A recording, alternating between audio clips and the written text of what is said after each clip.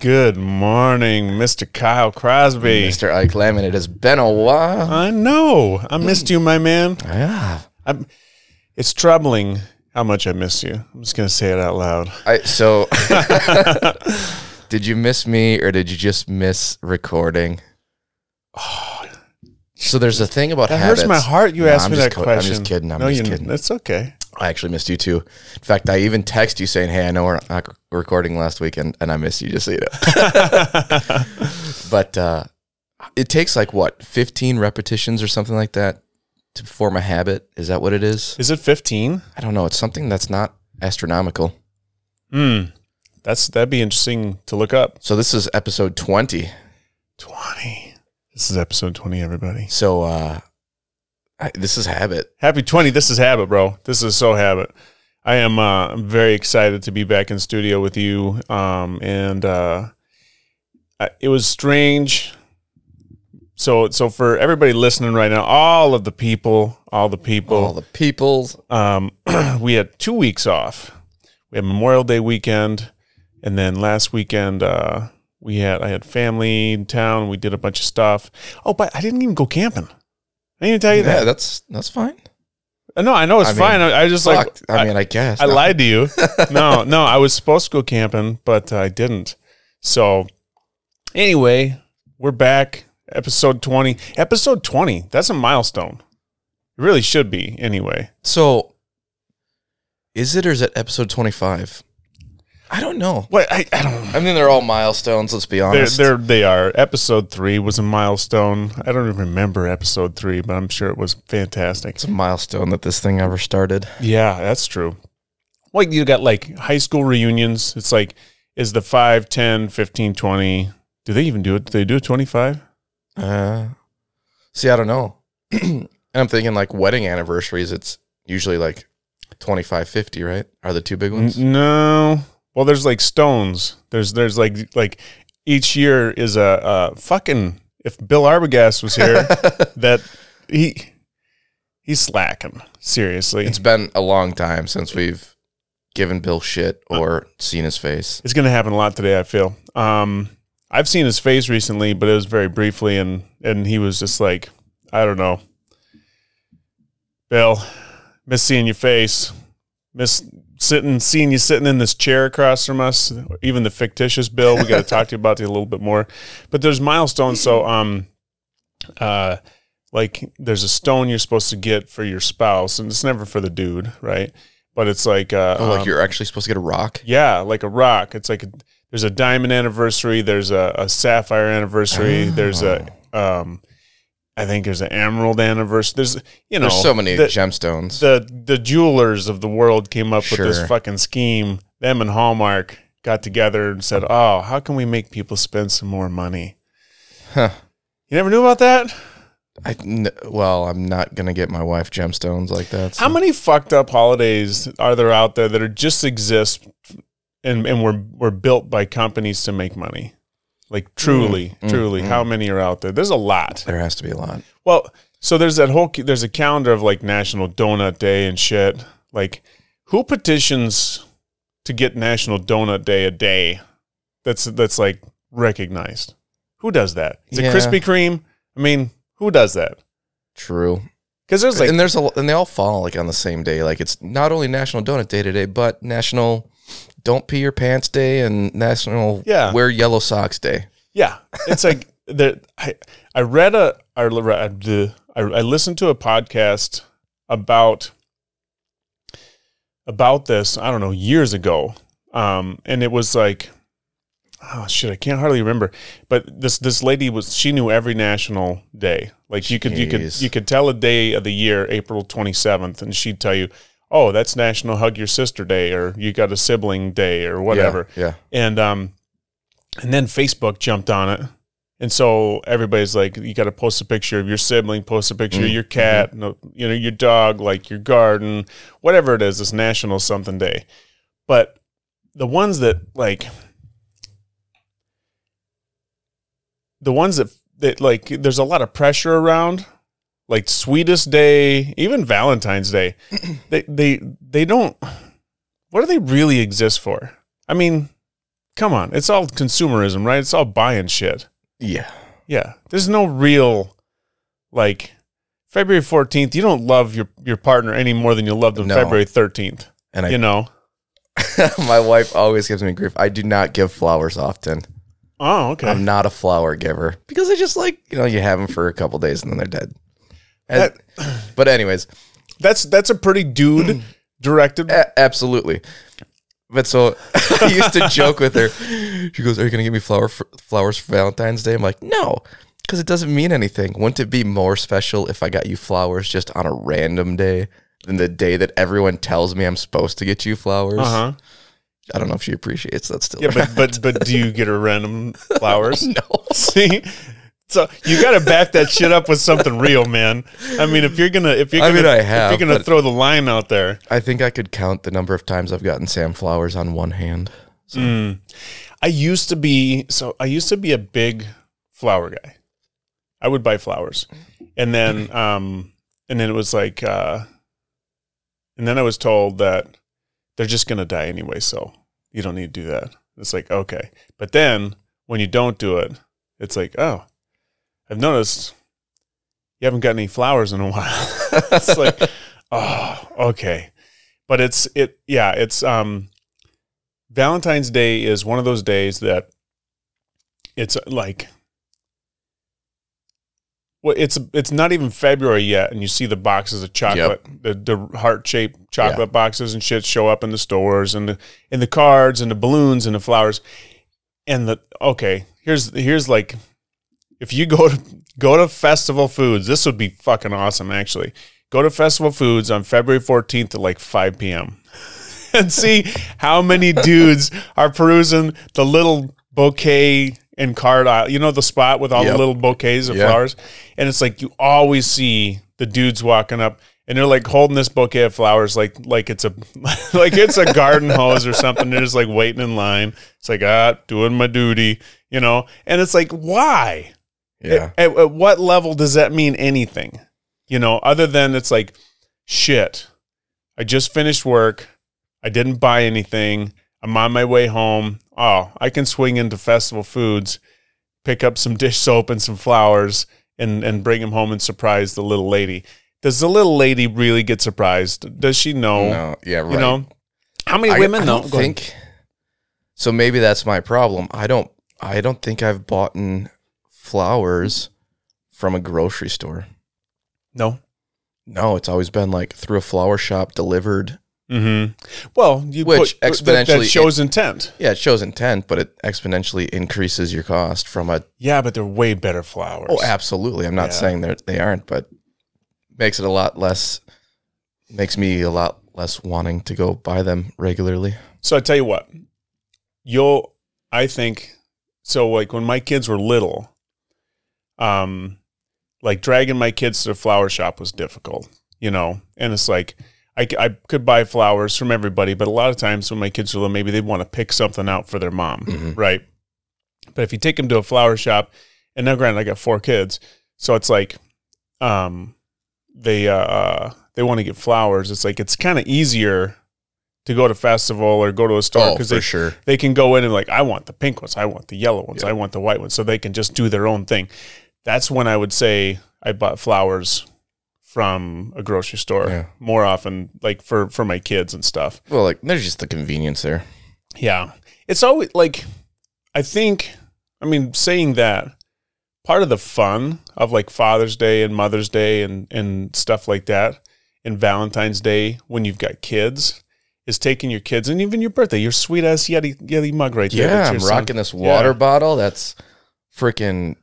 I could take this thing deer hunting. Well, it's Hunter Orange. I think that's. I bet you that's why he picked it, because he knows his dad's a hunter. You don't think no?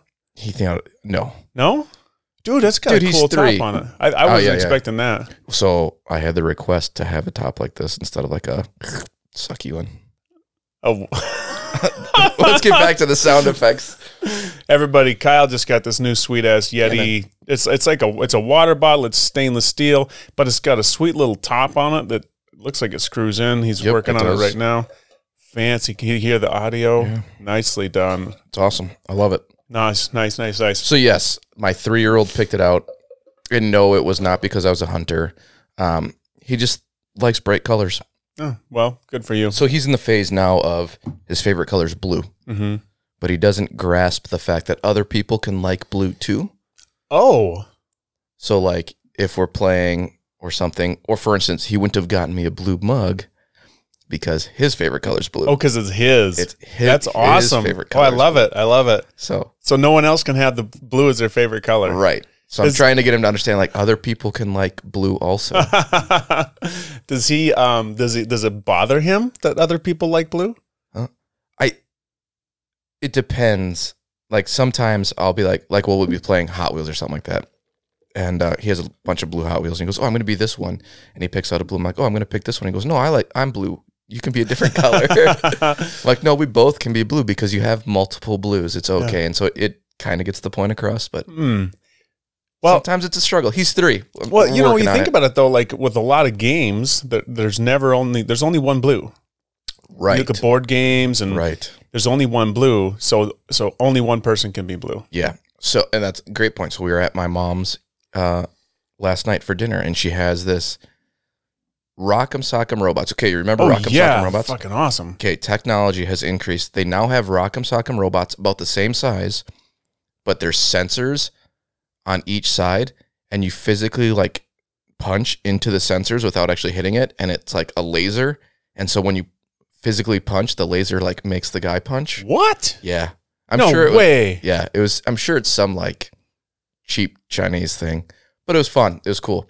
So we were playing. That sounds awesome. So we were playing because they just got it, and but of course, yeah, he had to be the blue guy. Yeah. And then there's a mode where you can turn it on one versus the computer mode. Oh. And then so I flipped that switch because I was tired playing, and the computer took over the blue side. So he was like, shit. "It's not working." He goes, "The red guy's not fighting back." I'm like, "You're supposed to be the red guy." No. So then I had to knock them both off their little stand and switch the guy. So the blue guy was not blue. Computer, yeah. He's obsessed with blue. He's obsessed with blue. Yeah, that's all right. That's cool. It is. I want that game. I want like a full-size version of that. That's like full-size would be intense. You ever seen the movie Real Steel? No, but you talked to me about this. Yeah, that's the same fucking thing. Where you're boxing robots and there's a guy on the side of the ring and he's got these equipment you can put on and he swings and it makes the robot swing. I mean, that's essentially what we did, right? With Wii Boxing. Kind of, yeah. That's what it is. Except for it's like it's not tangible. It's like on the screen. Right. Yeah, this is like physical. Right. So you can like see something break, like his head pops off. Yeah, these ones the heads don't pop. They just like the guy like falls backwards and like falls off the thing. Mm-hmm. Oh, really? Yeah. It's still pretty cool though. Well, it sounds cool. Yeah. My son's got the VR. Right. And if I talked about that too already? No, but I've never played VR. It's fucking cool. It's I can only play it for like an hour. Yeah. And then I get a little like motion. It messes with your motion. I don't know what the hell it's called, and your sensory shit. But I don't know. I guess I've played it for longer than that. But so he's only got a few games. He's got this one game called Beat Saber, which you got 2 lightsabers in your hand. Okay. And it's kind of like what's that? Guitar Hero, except these boxes come flying at you, and you got a red one and a blue one. You kill it like that. He'd only use the blue side. Yeah, true. And these boxes fly at you that are red and blue, and you got to hit the red box with the red lightsaber and the blue box with the blue one. Sure. And there's an arrow on it, so you got to hit it in the direction that the arrow is pointing, right? And they're flying at you, and you got to whack them back and forth, and you got to fling them. And then, so on like easy mode, they just one, every second, boom, boom. It's pretty easy.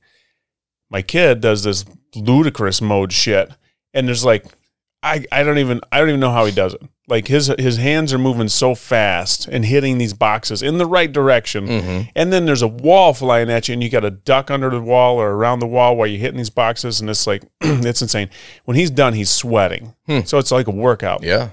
Then there's this one where you got these 3D guys coming at you, and you got to kill them all, right? And it's not bloody or anything. You shoot a gun at them and they like blow up into fractals, you know, like if you're shattering glass. Anyway, they'll come at you and you can punch them, you can shoot them, you can throw coffee cups at them, anything you want. With the hand controls, you can reach out and grab things in front of you and then throw it and let go of it. It's really crazy. And then he has The Walking Dead. So The Walking Dead. So we took this, he brought this VR experience on our vacation in San Diego. And we set it up in this big, huge living room. And everybody was playing. I'm like, all right, I'll give it a shot. So I put the headset on and get it all adjusted. And one thing is that you draw a line virtually on the floor where you're in your with the headset on to tell you how not to run into couches and shit. Oh, okay. You know, because you can do that easy. You can hit walls, whatever. And then once you're in the world, you're using like joysticks on your hands to walk around, to like visually see and to run and stuff. Mm-hmm. But if you move, your avatar moves, but it's first person, so it's through the eyes. You know, it's not, you can't see your avatar. But you can see when you reach out and grab something, you can see your hands. Sure. So I walked around in this world and like you can hear the zombie coming from behind you.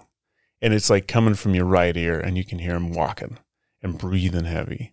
And then you turn around and they're fucking right there. So then you like gotta stab them and shit, and then they die, and then it's like, and they fall on the ground.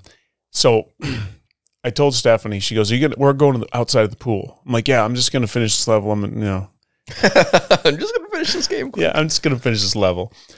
She comes back in and she's like, hey, are you coming out? I'm like, yeah, just, you know. And she's like, well, you've been in here for an hour. I'm like, what? I was walking around Zombie World for a fucking hour. I had no idea. And then I took it off, and it was like I had to tell my brain I'm back in the world. Huh. It's crazy. It's really crazy. It's super fun, but I could see how it could be very addicting. Sure. Just immerse yourself in a different world. It's a completely different world. And like, I don't know, he's only got 3 games for it. So I don't know what the other, I'm sure there's a lot of really cool games. I know there's boxing games and stuff for it. Yeah. But it's, yeah, you could totally lose yourself. So can everyone who watches see like a screen or something to see what you're seeing? You can do that. He's got it, where he's got it on his phone. Oh. So like he was helping me. Like he was sitting on the couch while I was walking through the zombie world. He's like, okay. He's like, no, there's a big bus. Go to the bus. So then I'm walking over to the bus, you know, and then like, oh, this is cool. You got like a backpack with your guns and shit in it. You actually have to reach your arm behind your head, hit the button to close your fist, and you bring it out, and you got a gun in your hand. Huh. And then you can hold it with 2 hands, and your other hand will grab the barrel. It's weird. Freaking cool. It's super cool. It's super cool. I'm glad I didn't have it when I was a kid, because I mean, Nintendo was bad enough. You'd never see me. Yeah. So I was we go round and round in these conversations. I was going to backtrack to holidays. Do you get like cards and stuff from your kids or Stephanie or something like that on special days? On occasion. On occasion. My kids, not so much. Like, I'll get a call if my kids are out of town, or like a hug or whatever. But every once in a while, when they were little, I did. Yeah. Yeah, when they were little, I did, but not as they've gotten older so much. Do you? Yeah. Like cards or like card cards? Handwritten? No. Like Hallmark cards. Okay. And I go back and forth all the time. I'm like, do I have to keep this or what? No. I used to struggle with that hardcore. Yeah. Because like when I was a kid, my grandmother would send me a birthday card, and it's like, they signed it, they wrote something nice in there. It's like, you don't want to throw it away, because it's like, is that disrespectful to throw away the card? But now I'm like, I'm pretty good at like, thank you for the card. And I'll set it with all the, like, another card. It's like displayed for a week on a table, and you're like, okay, bye. Yeah, exactly. If it's a handwritten one, so there's a few, I think I have 2 in my drawer in my dresser that are handwritten cards from my kids. One's from my kids, one's from Stephanie that my kids signed. And it was like, I'm going to hold on to that for a while. Mm-hmm. It really hit me in the feels, you know? It's like, so I hold on to a couple. But if it's like a Hallmark card, then no. Yeah. You know, it's my daughter's funny. I'm gonna like any family members or anybody that got her a graduation card. Don't take this personally. She's watched me over the years, like what happens on Christmas cards and stuff like that. You open them up and you read them, and then like we usually put Christmas cards on the fridge until Christmas, and then we pull them off and toss them. But she got all these graduation cards, right? And graduation cards is like usually they got cash in them, right? So you get a card, and we had a little graduation party for I don't know, a couple weeks ago. We don't know time. Yeah, something like that. It was over Memorial Day, I think. Yeah, it was Memorial Day. Thursday before Memorial Day, we did a little graduation party for her. And she was getting ready to pack all of her bags. And she had all these cards stacked up on her dresser. And it's like, do I keep them? Do I put them in my suitcase? No, she didn't even think about it. She's like, I don't need to take all these with me. I appreciate it. I wrote them all down. She knows who gave her what. Mm-hmm. So I think the biggest thing in situations like that with graduation, because I told her, it's like, just remember, you got to send a thank you. Yep. You know, that's important. So you got to remember, like, I always like write down who gave me what. Like, thank you for the card and the $20 or whatever. Thank you so much. I think it's kind of lost. The thank yous, the thank you cards, like from a younger generation. Sure. Go ahead. No, I can see that. I was listening to someone talk, and they had an interesting theory because they have younger kids, and they have he has 3 kids or something like that, and they're all under the age of 8, I want to say. Mm-hmm. And so on Christmas, they don't let any kid play with the toy until a thank you is given. And so if the family member or whoever isn't there when they open the gift, they have to write the thank you note before they can play with the toy. Really? Yeah. And then actually he was saying, like, on birthday parties, they will not let their friends bring gifts. He said the gift is everyone's company. And so they spend more money on a party and just getting everyone together, and then they do not let like the child's friends bring gifts.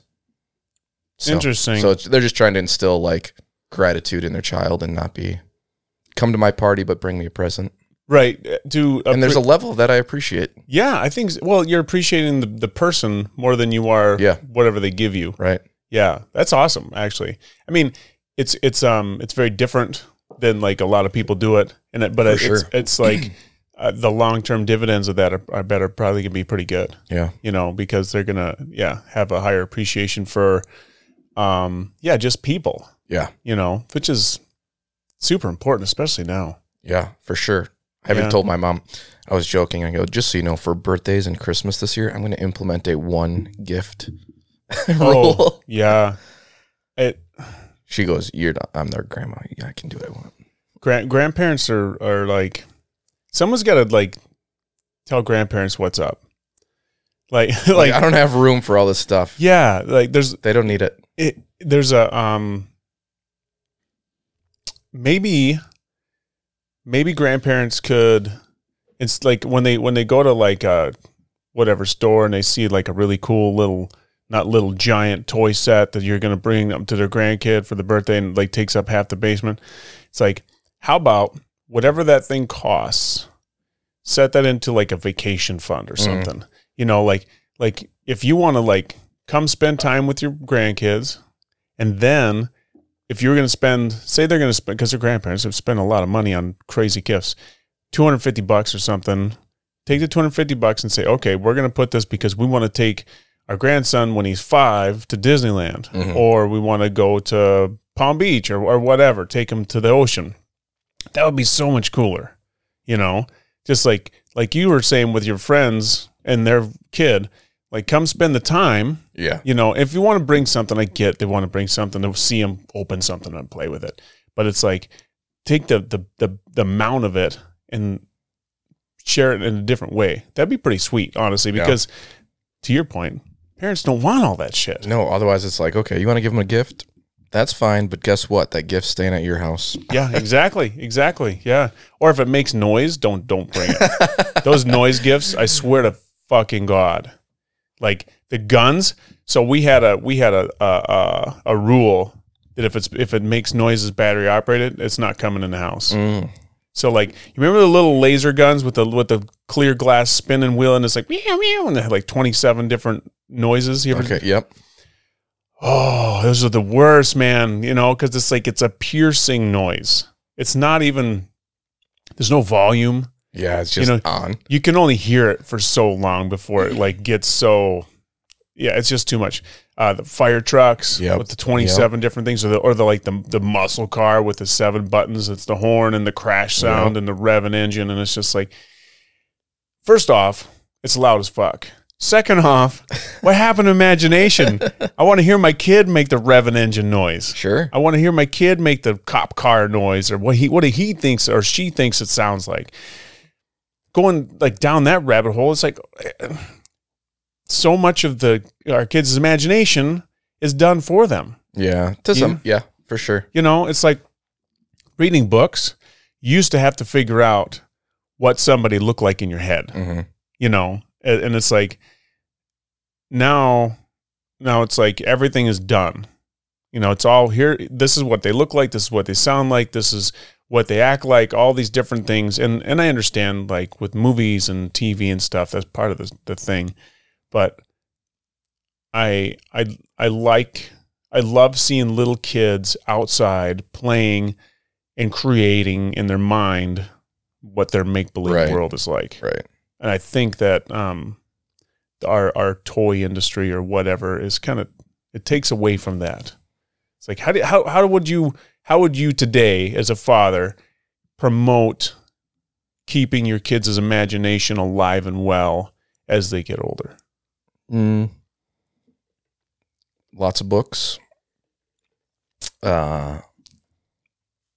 Limit screen time, which is super difficult. Mm-hmm. I will attest to that with a 3-year-old right now. He is all about watching iPads. Mm-hmm. And then right now, Lincoln, when we drive, he likes to play games. He likes to play car games, but he's refusing to pick the game. He wants to play a game, but he doesn't want to choose what game to play. He wants you to choose for him. And so Sam and I are like, no, if you want to play, you pick the game. We're happy to play with you, but you pick it.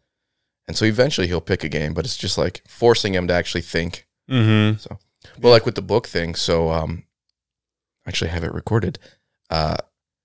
We read so many books, and then the other night it was so late, and he was not going to sleep, and he wasn't going to sleep. And he goes, I want to keep reading. And I'm like, you just want to keep reading because you want to stay awake. I know how this works. Yeah. Go to bed. And so eventually he goes, well, can we just do a pretend book? Like, yeah. So we've done this in the past. And so he'll literally unfold his hands like he's reading a book. Uh-huh. And then he'll read me a book or tell me a story. So we talked about 2 bears going through a haunted house, finding a werewolf, and then the Flash came and outran the werewolf. And then the werewolf was tired. So that's awesome. So it's just forcing him to. And you recorded it? Yeah. Oh, good for you, man. I was laying in his bed because I was like, I'm tired too. And I just hit, and he was telling me the story. I'm like, this is really cute. So I hit record on my phone. That's smart. That's the kind of shit that you put, that you'll re-listen to that you forgot you had and rewatch or re-listen to like in 10, 15 years. Yeah. I hope, not like those assholes at concerts with their fucking iPad in the air. Yeah. They got to remember that stuff. They do. I think it's a big struggle. I think it's a big struggle with little kids right now. And as they get older, keeping like that curiosity and that spark for like things that are new alive. Mm-hmm. It's like, told you about, I got this new kid working for me in my landscaping company, 16. And he doesn't get a lot of technology. He doesn't get a lot of exposure to, he's homeschooled and really good kid, and he doesn't get a super amount of exposure to technology and a lot of movies and stuff. And so whenever he sees a new plant, he's like, ooh, that's exciting. Or he'll see like a really cool house, and he's like, wow, and you can hear the excitement in his voice. And it's pretty awesome. It's like he he hasn't lost the curiosity. A lot of 16-year-olds, they don't even see shit around them. They're walking, looking at their phone. Head down, looking at a phone. Yeah, or just like jamming out their beats with their head down and not paying attention. And the world kind of does that to us a little bit, I think, to a degree. For sure. Even before technology, but at the same time, it's that's a big trick. I think that's one of the things that when we go on our camp out, it's all new exposure. Yeah. And even people who've been in the woods, to Eli's point, when he was talking, it's like, it's still awesome. It's still like turning everything off. You see clearer. Mm-hmm. You get to experience things a little bit more immersively. Ooh, that was the word I was looking for. Pulled it right out of there. Boom. Dang. So I'm a little rusty here. So anyway, it's just awesome. It's awesome to see little kids playing and making up their own stories and their own games. And it'd be fucking cool. An adult camp where you have to do that. That would be awesome. Could you imagine, like, you have to go and you got to make up games and stories and to like use that muscle again? I wonder how hard it would be for people to do that. I'll tell you right now, very. So even just in our staff training here at the club, we try and do fun things and take like our staff back to childhood. Like, we're going to play a small game, or you're going to have to be like joke and tell me a funny story or something like that. It makes people so uncomfortable. It's like they can't do it. Yeah. Even if the story is going to be like super like bland. And it's just like, you've turned off that switch for so long. Yeah. That'd be a fun thing. That would be a fun exercise for adults. It would be interesting. Yeah. Well, you've done it. I mean, you're saying it like, but it's, if you had like to take a whole weekend and like turn back on your creative muscles, your imagination muscles, and like write a book or like, so I got another kid who used to work for me. He took this retreat and he took off, I think he went through like northern Wisconsin, and he stayed at like 3 or 4 different Airbnbs, and all he did is hike and write the whole time. And he's like, he likes action, adventure, sci-fi kind of writing. And he wrote, I don't know how many pages, a shitload while he was out there. And it's like, he's exercising that muscle, Yeah. And I think maybe that's why, like books and movies and all that stuff are still so popular, and those people that write them are so revealed. Is that the word? Highly regarded. I'm going to go with highly regarded. That sounds fine. Better. That's good. Yeah, that's better. It's like I said, I'm rusty. I'm working on this. They still have that muscle. Yeah. They work on it all the time. And I imagine it's just like with any other muscle, it's like a bicep. You got to work it. Yeah. If you don't work it, you lose it. Yeah. And there's clear people, even if they're not working the muscle of creating the story, that it's consumed. Oh, yeah, absolutely. But so my buddy Bill, our friend Bill Arbogast, the guy who never shows up to work, lazy sod, he sent me an email. I love this about him. I think I've talked about it before a little bit, but he'll send me emails of things he finds interesting, and it's like, that's like a fucking good bro. Mm-hmm. It's like, I bet I could like this, and it's like, there's so many times where he'll send me something. It's like, I won't see it for a couple days or whatever, because my email gets full of shit. But he sent me this email the other day, and it was about basically the practice of like a daily regimen kind of thing. And every morning this guy would get up and he would write. I think it was Marcus Aurelius, maybe some Stoic. He would write every single morning. Every morning he'd get up before he did anything else. He'd sit down, take 15 minutes and just write. And it helped like focus his mind, clear all the cobwebs out of his head. I'm like, I really like that. I like the idea of it a lot. Doing it is another thing, right? So I sat on the email for like a week, and I told Bill, I really like that. I should start doing that because I used to journal. Do you journal? No. I started journaling only out of trauma. Like, so I remember like I had full journals, but it was all pain. It was all like, I always wrote about the hard shit, the bad shit. When things, it's kind of like people who write reviews. The only reviews they write are the shitty ones, you know? It's like, that's the only energy I had to write was when something was really shitty, right? I didn't ever write about the good stuff. And so I had journals full of like painful shit. And it's like, okay, so if I'm going to do this, I don't want to just write about painful shit. I want to just write. You know, because if I'm going to tap into creativity and positivity and organizing my thoughts, and like, this is going to be a positive exercise for me. I don't want to write about all the negativity, because if I ever go back and read it, which is what a journal's for, because you can reflect, I wanted to write about positive stuff too. You know, the good shit in my life. And it's weird because it's not as easily like, in my mind, it's not as easily to tap into the positive stuff. It doesn't leave as strong of an right. It's imprint. not at the forefront of. Yeah. So anyway, I started doing it. I did it for 2 weeks, and it was pretty good. 2 weeks solid. I wrote, and then like my kids came for the weekend, and then my niece came for the weekend, and then I had a busy week, and all of a sudden I haven't written in a week and a half, and it's just like, I'm gonna try to write again. I like it. But it's that thing where it's like I don't feel like I have time to do it because I've got so much other shit I got to do. Sure. But it's always about making time, right? Yeah, it's just prioritizing. Yeah, so it's like making the time. I do enjoy it. That's good. See, I don't know if I could. I mean, I could. I know I could. But I just don't find... Like, I feel like I would run out of things to say. Like, what am I going to type in this journal for this day or whatever is going to be? Well, first, one paragraph. You can't type. You got to write. Yeah. Right. Then I'll never be able to read it again. Because you can't read your handwriting? My handwriting is trash. Same. There's been times where it's like, what the fuck am I trying to say here? What does this say? Yeah. I think the most, like, journaling, and it's not even really journaling, is the exercise we do, the letter to self. Oh, okay. I mean, we write. That was 2 pages, I think.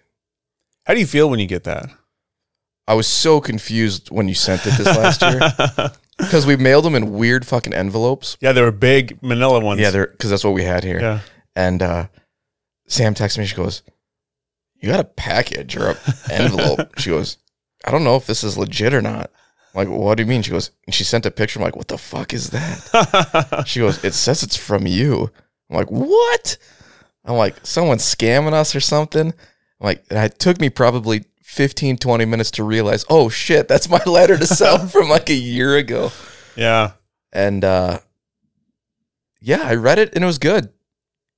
It was, I think I told you, I even let Sam read it. Mm-hmm. I read it first to make sure Sam could read it, but then I let Sam read it. So yeah.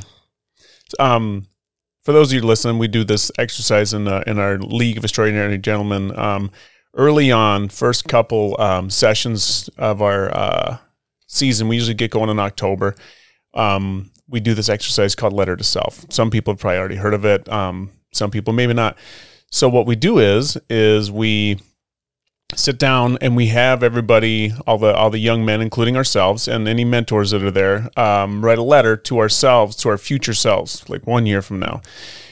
Kind of set some goals, and we talk about what's going on in our lives right now and some changes we'd like to make, and like just kind of where we're at, and maybe the things that we would like to implement in our lives to create a more positive experience, and maybe let go of some old habits. And it's just a really good way to touch in. So a year later, I always drop these bad boys in the mail. And it's so funny because I totally forget about them because they're in my drawer in my desk, and it's like they're in a drawer that I don't open very often. And then it's like when it's getting close to time, I don't even know how it happens because I don't even have like a calendar date or anything set on it. They just kind of show up. I'm like, I'll be digging through my desk. And it's like, oh shit, that's right. I got those letters. I got to get those out in a couple weeks. It's really exciting for me to drop off the letters. Yeah. And the reason it's exciting is because the first ever time I did it is when I went through my Mankind Project weekend. And I can visualize, I can put myself in the exact place I was in when I wrote it. You know, it was a very powerful experience.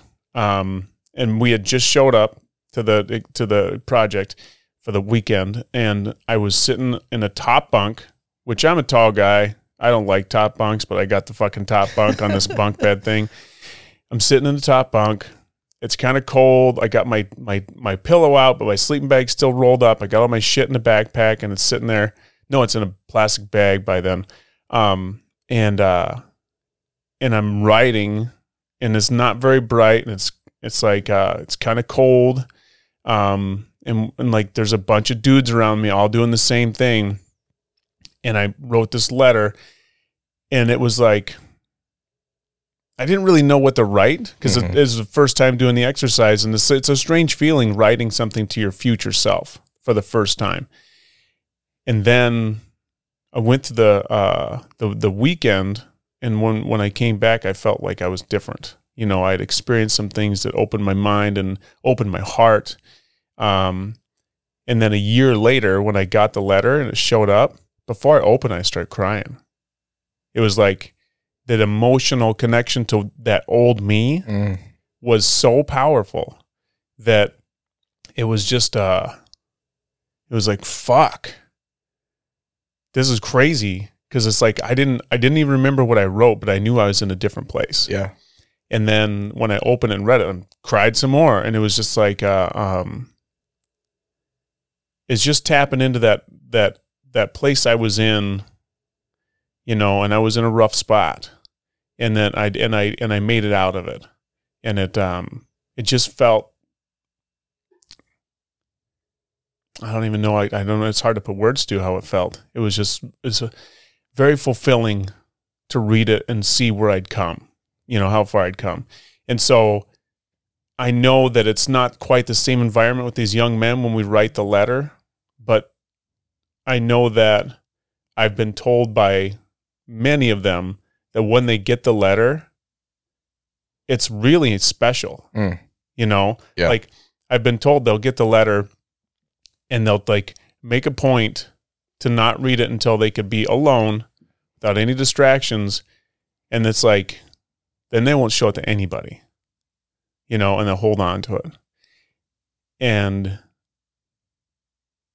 you know, going back to a lot of the things we do with these guys, it's impactful because they get a little window into who they were because they don't journal. Right. You know, they don't. Yeah, I would think, like I'm thinking back, the first time we did it, I'm sure I wrote a letter, but it was the first, like, I don't know how, frankly, honest it was. Oh, sure. How in depth it was. And you lay out guidelines. You're like, these are some things you're going to want to touch on, and so you can reflect on it, blah, blah, blah. But yeah, I remember the one we got last year, it was real. Yeah. So yeah, it's a powerful tool. It's a powerful tool. And even, so obviously when I send them out, I've got mine right in front of me, so I don't got to mail it. I know it's coming, but it's still a surprise to me, and I still really enjoy it, you know. And it's like, I have kind of gotten into a ritual, though. I don't keep it, you know. I read it, and it's like, because I do journal sometimes, sure. Like I still have like that, but it's more of like I sit with it and I read it, and it's just more of like I'll take some time to reflect on it, you know, and then appreciate it, and then I'll usually, if I tear it up, what I do, I don't like leave it out on the counter, burn it, yeah, throw it in the fire for your eyes only. Yeah, that's right. What was that? There was a movie called like Burn After Reading or something. It was a comedy. Anyway, I think it was a fucked up comedy. It was a fucked up comedy. Wasn't it? They have Brad Pitt. Yeah. It was like. So he was a fucking weird guy in that movie. It was a weird movie, and I'm going to give a spoiler here. So if you haven't watched it and you care to watch it, don't. I think the part that really took me off was I think there's a scene where towards the end, and it might have been Brad Pitt, where he was hiding in a closet. Does this ring any bells? He was like hiding in a closet, or one of the characters was in a closet, and the homeowner came home and opened it to find him and thought it was an intruder and like just shot him dead. Oh shit, that's right. Yeah, okay. I was after that part, I'm like, what the fuck is this movie going? Like, what the fuck? It's a strange movie. It's super strange. Yeah. And I can just see his character because he's got some fucked up mullet looking thing, and he's kind of like he's always got a tennis ball in his hand or a racquetball or something. It's been a long time since I've watched it, but I watched it that one time. Like, this is so fucked up bizarre. Movie. That was a sweet little transition we did there. Jesus Christ. So, if you've never listened to us before, welcome to the show, because that's what we do. We transition on dimes. Yeah, quick. This is kind of cool. This is interesting. So, I got this other group of guys, right? And we're sitting around talking, and this one guy says, all right, I got a question for all you guys. And I thought it was a really sweet question. So, he's like, if you needed help getting rid of a body, who do you call? Ooh. Like which friend do you call if you need help getting rid of a body that you call them and they're going to be like, okay, let's do this. Not like you should call the cops, not like I'm not going to get involved, all that shit. It's like, who are you going to call if you got to get rid of a body? Do you have somebody in your life where you could say, yeah, if I had to, this is who I'd call? Probably, but it's not going to help my case. Your case? Like, we're putting it on a podcast, so. No, I know. I'm not saying that, Well, honestly, yeah. Honestly, I'd call you. Okay. Well, that's funny. That's funny because I'd do it for you. Yeah. And that's what I'm saying. I'd call you. So we had this discussion. I think there's 5 of us sitting in there. And the guy who asked the question, he's like, I was trying to think about it. And he's like, I think I'd call Ike. Yeah. and then another guy goes, I think I'd call him too, but I'd be really worried that over time his conscience would get to him. Maybe. And he'd self-destruct.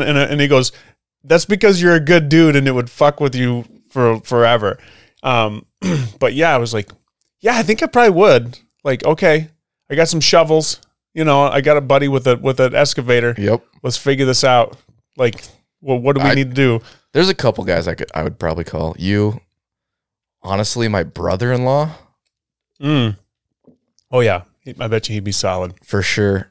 And he has a farm, so it wouldn't be like, oh there you go. Plowed in, baby. We're done. Yeah, done. Yeah, I got a buddy, another guy that was part of the group. He missed out on this conversation.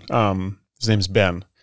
And he's just fucking crazy enough. He's just on that edge enough where it's like, he's like, he could do it. And he's like, he's an ex-military guy, so he's seen some shit.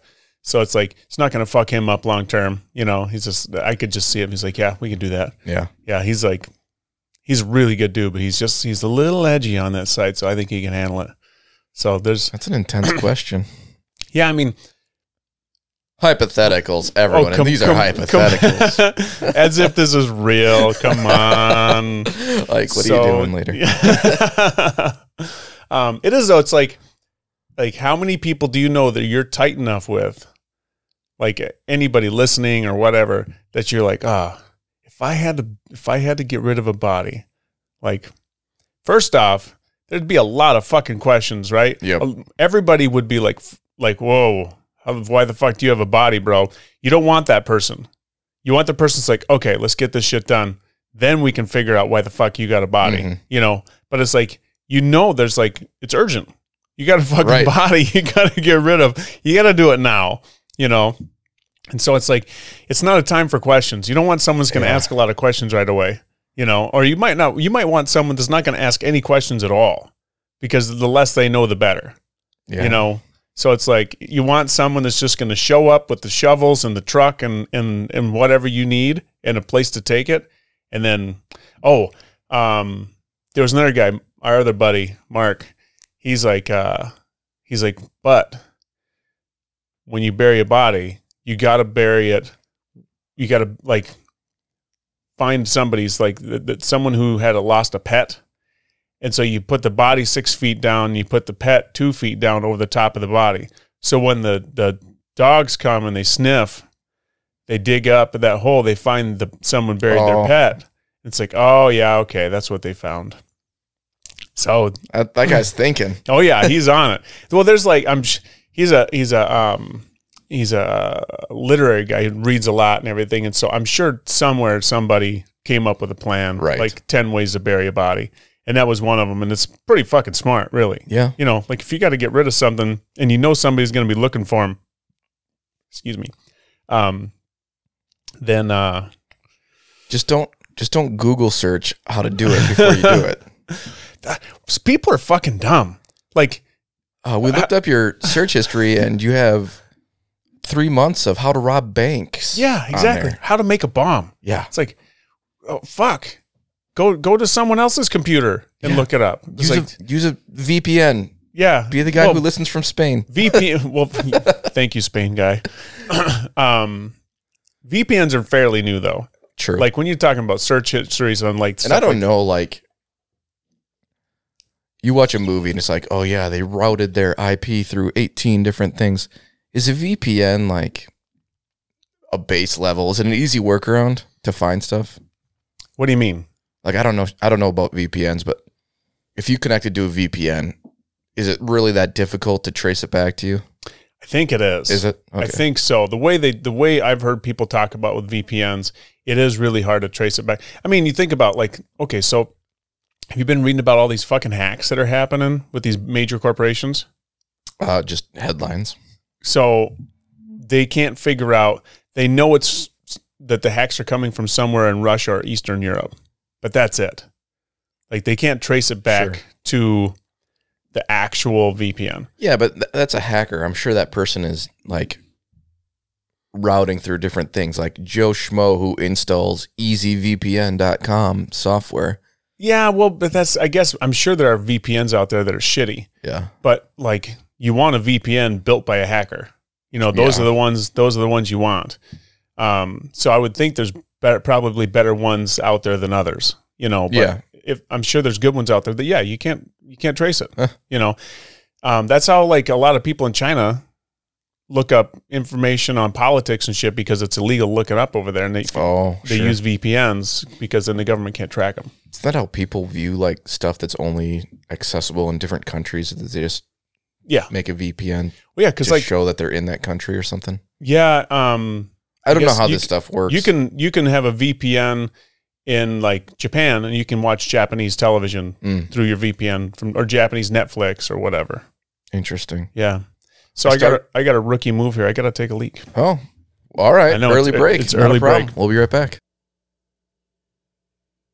What are we going to teach these damn kids about? What are we going to teach them? I don't know. How to like close a fucking door and shit. Hey, we're back.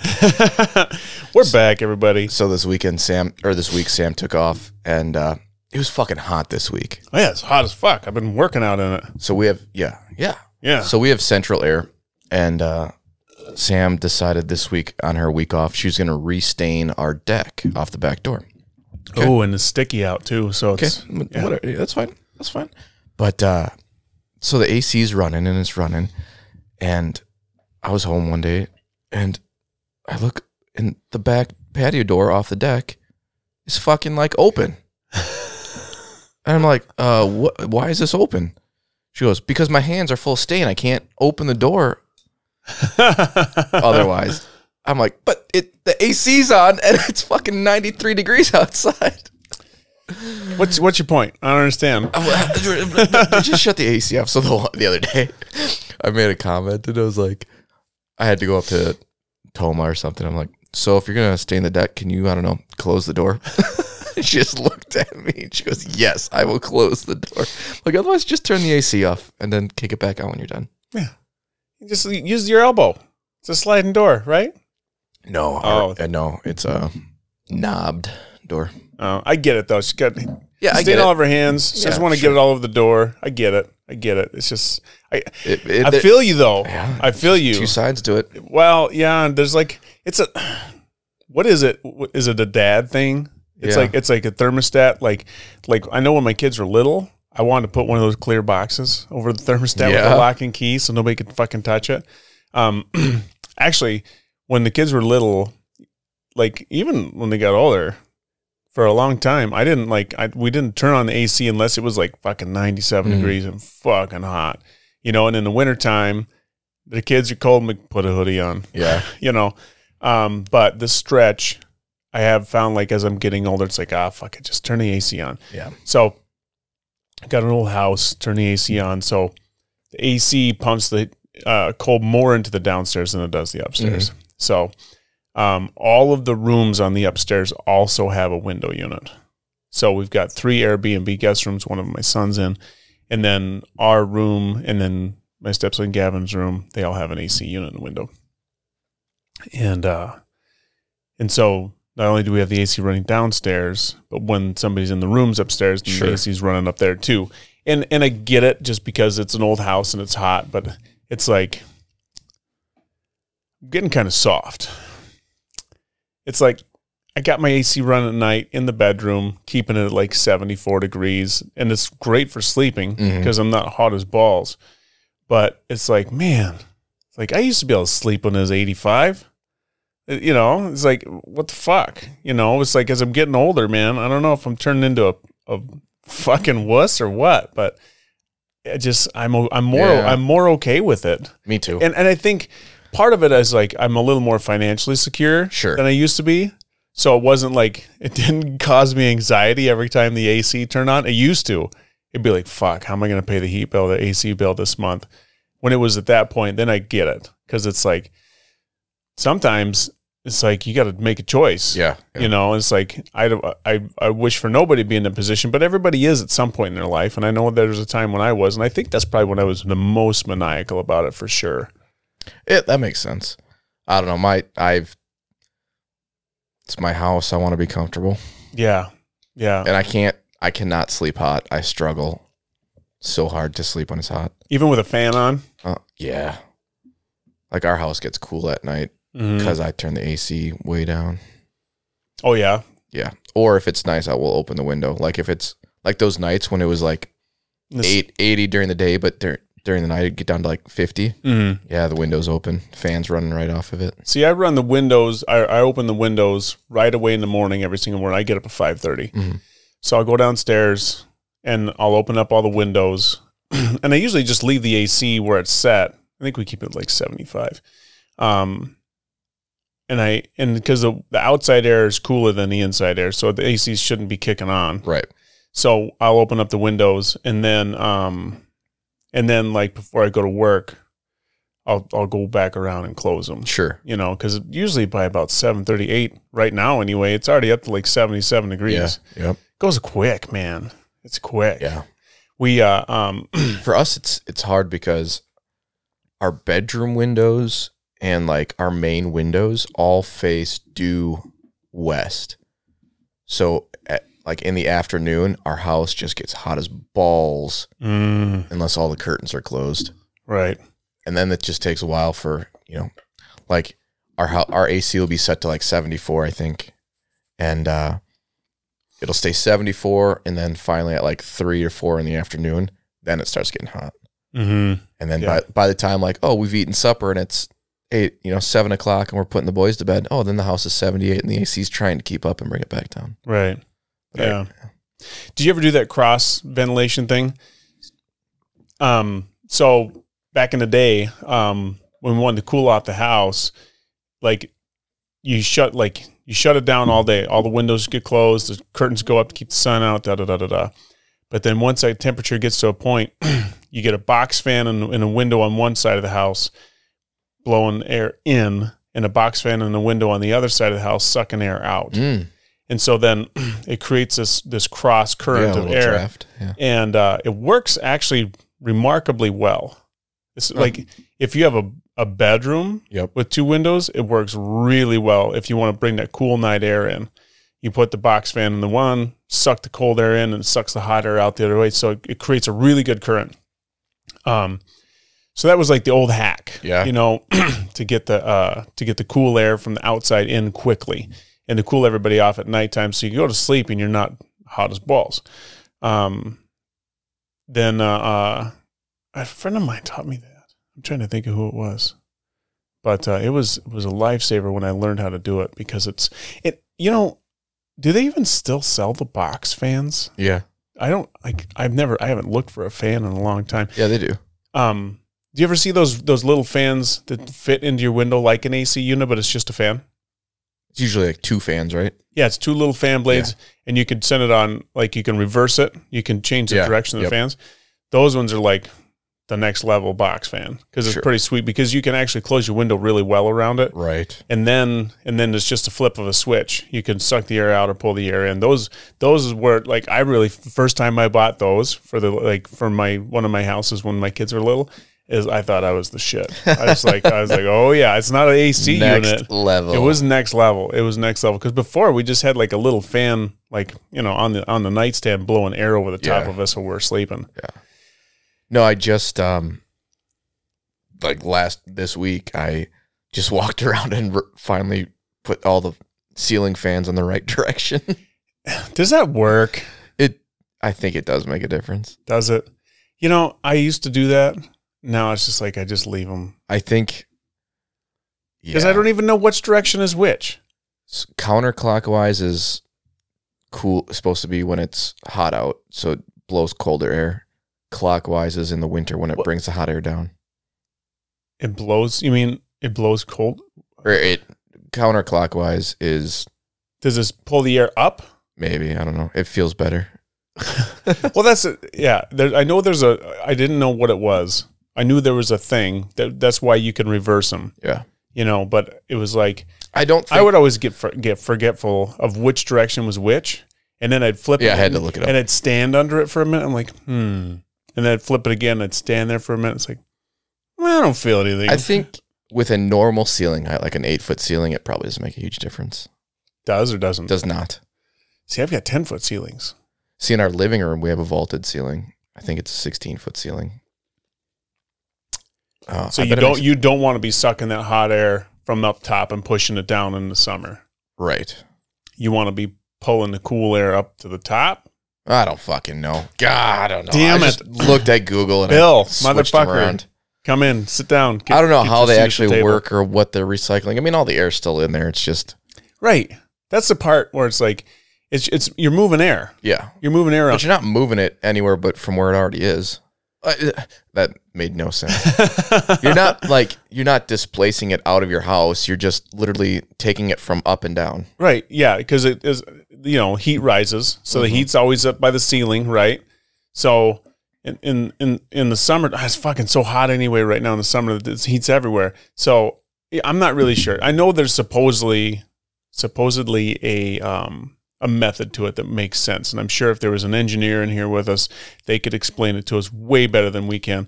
But it's like... You're supposed to reverse them. Yeah. I don't know if it works or not. I don't know. I have a hard enough time going around and making sure they're all clean all the time, let alone reversing them. I reversed them. Oh, shit. And fucking... I started in our bedroom, and then I went to the boys' bedroom, and I came back, and there's fucking, like, dust bunnies all over our bed. I'm like, whoops, should have dusted this shit before. Dusting ceiling fans is like, you got to have, like, a vacuum attachment. Ooh, Dyson needs to make... They probably do, don't they? Where they, like... Because you ever seen the brushes that will go over the top of the fan? Not the whole fan blade. Yeah, it goes over the whole fan blade. It's really? It's shaped like an O. Okay. But laid down on the side, and it's like on a duster handle, and you slide it off. But it still gets shit everywhere. Right. But if you have one of those that you could hook up to a vacuum, for sure, that would be amazing. Have you ever tried or seen the Dyson fanless or bladeless fans? Well, in the bathrooms. They've got those hand dryers that... Oh, yeah, they do.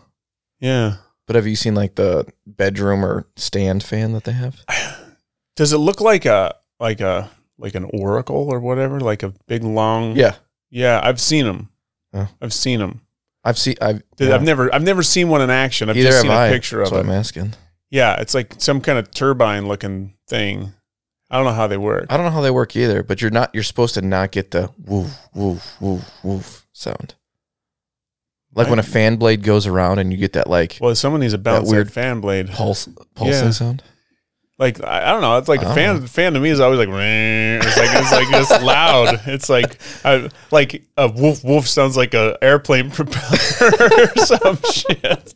I don't know. Dyson makes some good shit though. Yeah. They do. They make some good shit. Like their vacuum cleaners are next level. Dyson. Yeah. It's like they're expensive, but they're really good. Nice. They're really good. So, I even like their hand dryers. I like their hand dryers. I like those hand dryers way too. Better. I don't see them anymore though. Really? Yeah. Those ones you stick your hands in. Yeah. I really like those. What I like about them is they catch the water too. Yeah. It's like you put your hands in, you don't got to touch nothing. Yep. And you pull it out, it takes the water off your hands, and it catches at the bottom. Yep. And I don't know where it goes, but it's like I like it because like the most disgusting place in most public bathrooms is under the hand dryer on the wall. Yep, exactly. Like it's fucking gross. And how many people? I mean, supposedly it's supposed to be clean water because you wash your hands and dry them up. And how many people really wash their hands that well? Spraying all that shit on it's gross. Yeah. I feel bad. I mean, bad enough people got to clean the toilets and everything too, but those walls are disgusting. Yeah. I appreciate when someone puts like a thing of stainless steel behind one. Agreed. I was just thinking that because then I appreciate it. Like you can see the cleanliness, but you know it's a non-porous surface. Right. So that someone else can come in and just hose it down or whatever. Yeah, for sure. Yeah. I don't know why I stumbled across this video. It was of a central vac system in someone's house. You ever seen one of those? Yeah. That was a thing back in like the 80s, I think, was when those were really popular. Have you, like, so the concept is you basically have a giant shop vac somewhere. Yeah.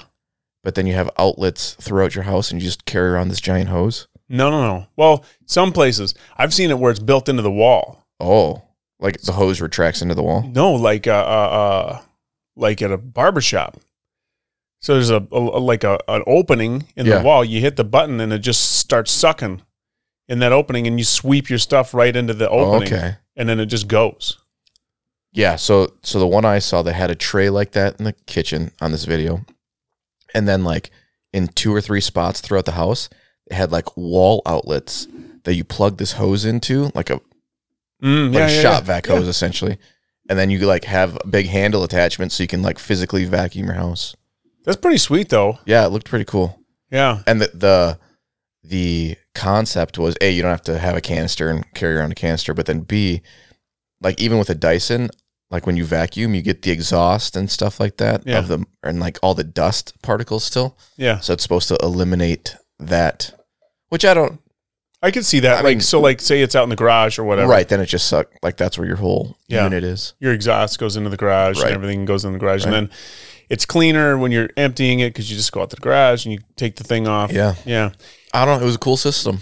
I wonder if it's, to me, I don't think it'd be worth the extra cost of like the installation of all. It really depends. The walls and everything. It really depends, I think, on like if you're building a house, right? And if you're building a house and you have the opportunity to put, because it's just PVC tubing. Sure. I'm thinking labor. Yeah. The labor to put it in throughout the house. If it was retrofit and you weren't like cutting then you got to cut and fish tubes, totally understand not doing that. Yeah. If it's a new build, I don't know. Might not be that bad. Yeah. I don't know. I don't either. I got the Dyson with the super long cord. We got a Dyson too. Do what you got to do. I think it's a cool concept. I think there must be a reason though that it didn't like catch on and everybody's got one. It's not super popular. You know, not like every house doesn't have its central vac system. Yeah. You know, so there's the cost of installation or like the maintenance or something. Yeah. There's got to be something there that is detracted from everybody. Like the nastiness inside like the tubing that goes to the main vac. Like you can't clean that shit. Yeah. Well, if it's smooth PVC, it's probably less. Yeah. You know, but even look at. Well, I mean, it's a powerful vacuum. It should be, but you look at like HVAC systems. You know, like the all your ductwork gets fucking gross. Yeah, man. We just had our ducts cleaned a couple of years ago for the first time, and it was disgusting. Who did your ductwork? Pace. Gary was it Pace. Pretty spency? Was it pretty spency? No, it wasn't terrible. Expensive. It was. Don't quote me. $600-800 for the whole house. That ain't bad. Including the dryer. And our house is fucked up. Our dryer run is, I think, like 18 to 20 feet. Holy shit. Yeah, it's literally how do you get a good exhaust? House. I don't think we do. In fact, Sam just told me the other night that the dryer wasn't drying as well, so I gotta go find a freaking shop vac and try and clean it out. Yeah. They got those brush thingies. You seen those? Yeah. But like, I feel like a lot of times with those, you put it in the tube and it just pushes everything down to the end. Yeah. You know, and then you got a wad of shit piled up at the end. And then how do you get that out of the end? Yeah. Last time when we first moved in, I took a piece of cardboard to the exhaust and I cut like an X in the middle, and then I stuck a shop vac to try and get the tightest fit kind of around it. And out it, I think I got a bunch of shit because all you could hear is well, that's nice. Yeah. So, but and I know when we had our ducts cleaned, the gal's like, yeah, I got 2 like big bags of shit just from your dryer. I'm like, oh, cool. That's not a fire hazard at all. Yeah, I want to do it to my house. I'm just afraid it's going to be like $3,000 or something. Yeah, you have a lot bigger house than I do. I have a big house. For sure. But it's like, and you're multiple levels, I'm one level. So it's like there's just a single run. Yeah, I'm sure. It was under $1,000. I'm sure it'll be like $2,000 or $3,000 from my place, but I'd like to get it done because like, I don't know when it was built in 1901. There was no ductwork. Yeah. So it's all retrofitted, but I don't know when, was it the 40s? Mm-hmm. When did they get it all done? But every room, almost every single room has a duct going to it. Mm-hmm. And it's like, oh my God, it's 3,400 square feet. Yeah. So you said yours was like 1,100? Yeah. Yeah. So, I mean, 4 times the cost of yours maybe. Right. So it's like, but I just can't imagine what's in there. So we've got our vents are like, they're not new style that are like along the wall and are elevated a little bit. They're just flat on the floor. Mm-hmm. How much shit falls into those things? Yeah. It's like we got one in the kitchen. Oh, all kinds of shit falls in there. Like the dogs will put a treat on the floor and I'll roll a treat to them. And like, I'm not paying attention, I just toss it to him on the floor and it just rolls right over and clink right down into the vent. And the dog looks at me like, motherfucker, you just threw my, what am I supposed, so there's, I got to give him another one. But now there's a treat down there. There's probably a whole bag of treats worth of dog treats in that fucking vent. Yeah. When they pulled out like construction material from our vents. I bet they did. Yeah. I bet they did. Cause a lot of times when they're building houses, shit falls into those vents. That should be like, it should be right when you build a new house. As soon as everything's done, it should be completely cleaned out. Yep. Vents should be part of the clean out. It should process before someone. Home builders out there listening, that should be, and it's totally billable. Yep. And it's important, but it should be something that should be done. And I get like people are in a hurry to move into their house. But if you were like, okay, this is an essential part of the clean out, it should be. Yep. Because all the sheetrock dust. I mean, people, a quality builder is going to take the time. They're going to walk around, and you've seen them. They put painter's tape on all these little imperfections to do touch-ups. It should just be natural that you're going to vacuum the carpets, you're going to do a once-over on the floors, have the ducts cleaned. Yep. That should be done. That's a pride. Well, I don't know if it's a pride thing because there's prideful home builders out there, but it's a detail that gets missed. Yeah, I think it is a detail that gets missed. And I don't know, maybe we're talking out our ass. Maybe they do that, or some builders do. I don't know. I've never heard of it. Either have I. Yeah, and to hear like with your house, and you granted, was your house a spec house? I think so. Yeah, so spec houses are like thrown up quick, So maybe that's the. See, I don't know for sure. The 2 houses, both my neighbors were purpose built. Okay. Which makes me think that my house wasn't a spec house. It was purpose built. But then I know there's other houses in there that were spec houses. So then I was like, okay, maybe ours is a spec house. Well, yeah, you just have to look back, find the builder to find out. And it's probably not really an essential thing now, but. No, it doesn't matter. Interestingly enough, them ducts should be cleaned. Yeah. So if you're a home builder. Yeah. Custom or not. Do you have the vents cleaned out? Well, prior to. And it's an additional cost. Yeah. You know, but I think as we can see in the housing market today, you know, if you're getting a loan for $350,000, $450,000 to build a house, if you add an extra $1,000, $2,000 to $3,000 to get it cleaned out, like it's not going to make a dent in your payment. No, you know. And here's the funny thing though, when it comes to building houses, that's the line, right? That's the line. They're like, well, if you want to do this upgrade, it's only an extra couple thousand, and you're not going to notice it in your final payment, right?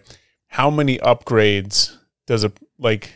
Oh yeah, then you get sold with the verbiage of you're not going to notice it, but like if you get 15 upgrades, you're going to notice it, right? You know, it's a crazy time right now with the houses. It's super crazy right now. Yeah, that we talked about a little bit before, where it's like, oh, inflation. It's like, oh well, I don't know if it's going to be real or not. It feels pretty fucking real. So it's up this year so far. It's up like 4.5% or 5% so far. Yeah, the housing is up 6%.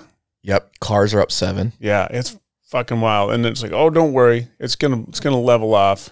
You know, I it has to at some point. It does. So then the question is it temporary or not? Oh, the prices are not going to go back to where they were. No, and so you can't define temporary. So then the question is the height of it temporary? So like I said, from I think this year so far through the end of May, the total inflation rate is 5%, because I think May was like the highest it's ever been in less like since I read it. I don't know what was it, the Great Depression? Like the 20s or 30s or something like that. Because it's like it was like 0.6% just in May alone. Yeah, it was fucking crazy. Yeah, then like I said, it's been like 4.5% or 5% for the whole year so far already. So we had somebody from New Orleans looking at our house. Yeah. Right? I didn't know if you want to talk about that, but I was going to ask. No, that's fine. So last year we were looking at different houses, and I had this weird fucking thing on my credit score that was holding my credit back. So we weren't able to get a loan last year to get a house. So we were in the same house. And but we just kind of decided, we're in our house. It's great. We're going to do what we got to do, stay in it and make the best we got. Mm-hmm. This year, we were not even interested in trying to get into the market. Our realtor from last year got a hold of us, and she says, hey, there's this couple that lives in New Orleans, and they're interested in maybe buying your house. It's like, the fuck do they know about our house? It's not on the market. We haven't talked to anybody about it. And she said, well, I happen to mention that maybe you guys might be interested, because they were looking for something that was, I think it's a lot of people are getting that close to that retirement age. They don't want to retire, so they want to look for like a small business kind of thing. And we run an Airbnb out of the house. Yep. So it's a great fit for them. They've got family in the area. They can move into this house. They've got a little business that's going to keep them busy-ish, you know, and then they can, excuse me for clearing my throat, everybody, every 10 minutes right now. About 2 weeks ago, I was a little under the weather with a cold, and it's like just a little scratch. Not a scratch. It's like a tickle. It's something. Anyway, I got to clear my throat now and then. So you're good. Apologize, everybody. Anyway, so they flew up here from New Orleans to look at the house, and they brought their whole family from this area to look at the house, and they went through the whole house. They loved it to death. You know, like all these things, like, oh, yeah. And the guy's like, well, we're pretty interested. I think, you know, we're going to make this happen. It's like, oh, fuck. Are we interested? Are we really interested? Right, exactly. That was the big question. It was like, because it wasn't something we looked for. Right. And it was like, you know, well, if we could get the right amount for it, well, I guess maybe we'd be interested. So then they came up and they're like, oh, I think we're going to make this happen. It's like, oh, well, that means we got to do something. Mm-hmm. So we're looking at houses all over, and it's like, we didn't put offers on anything because we hadn't solidified anything with this couple, but we're just looking to see what's out there. The deal was we weren't going to have to move until like October to give us some time to find a place, and then to give them time to get their shit settled down in New Orleans. But every house we looked at was sold before we could even look at it. Yeah. It's like with a $30,000 above asking price offer. Yeah, it's ridiculous. It's fucking crazy. And it's just like, it's, we went to this open house, and we just saw it on like a sign on the street, right? Went to this open house, and it was a little ranch that maybe 2 years ago would have gone for like 120, and it's like 190. Yeah. Right. And we walk in, and there's these other couples that are walking through the house, and they're like, they eye you up. It's like, because you're competition. And like, it's always been kind of competition at an open house, but it's always been kind of understated.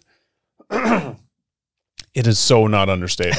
It's just like this guy was walking through, and I looked at him, and I wasn't going to buy this house, but I wanted to like kind of fuck around and keep it light. And I go, I'll arm wrestle you for the house. And this guy's like, haha. That was it. He was not having it, man. And his significant other's like, she looks at him, she looks at me, and she's just like, hello, worried look on her face. and it was just like, I'm fucking around. I'm smiling, right? Yeah. But they're not. This is serious. Man, it's supposed to be fun. I know. Buying and selling houses is one of the most fucking stressful things. Yeah. Because you got to move and all the shit, and then all the paperwork and the interest rates and the payments and how it all works. And now it's a competition, try to find a house. I'm really glad that we didn't sell the house right now, because it's like, there's just so much stress involved. So nothing came of. So what happened was the couple from New Orleans, we didn't hear from them for like a weekend. We sent our realtor a message like, hey, are they still interested? And they're like, yeah, they're still interested. And like 2 or 3 weeks went by without hearing from them. And so we sent another message out, and I guess the lady was having some health issues that made it so they couldn't move. Oh. So then there was...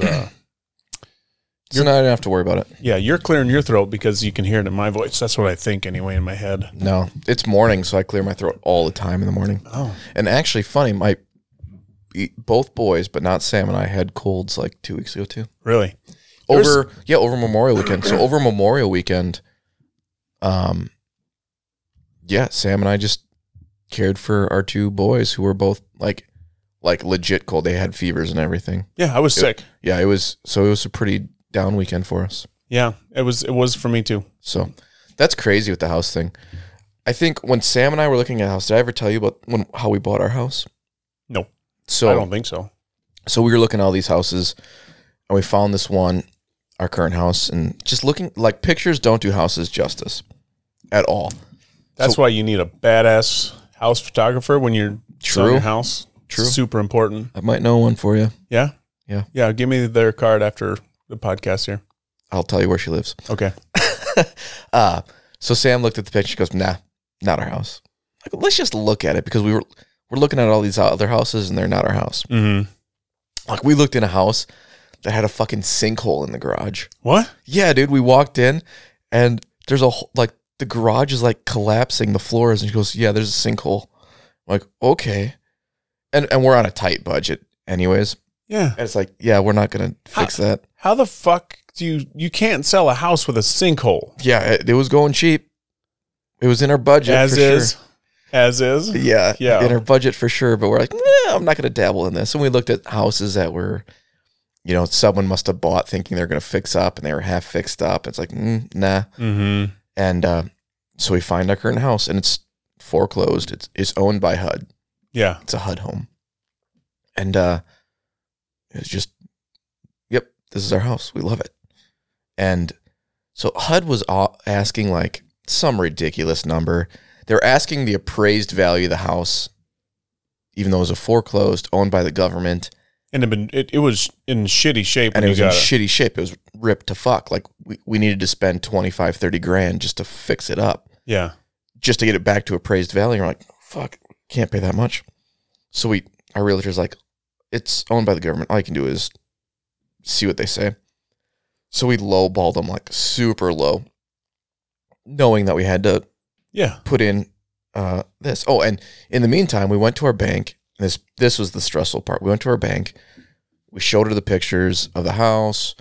We told her about it. She knew the process. And we were like, okay, yeah, 5% down, purchase price, blah, blah, blah, conventional 30-year loan. Awesome. So we looked at the house. We lowballed them. What was stressful about that? Nothing yet. Oh, okay. TBD. Just hold on. Gotcha. Hold with me. I was trying to work that out. All right. So we lowballed them in the house. Realtor goes, yeah, they came back at like 168. I'm like, fuck that. Nope. Mm-hmm. So we're like, well, we'll keep looking. Like a week and a half later, she calls and she goes, they took your offer. They came back and they said they'll take your offer. I'm like, wait, what? She goes, yeah, you have 48 hours to sign the papers, though. I'm like, okay, let me call the bank and verify.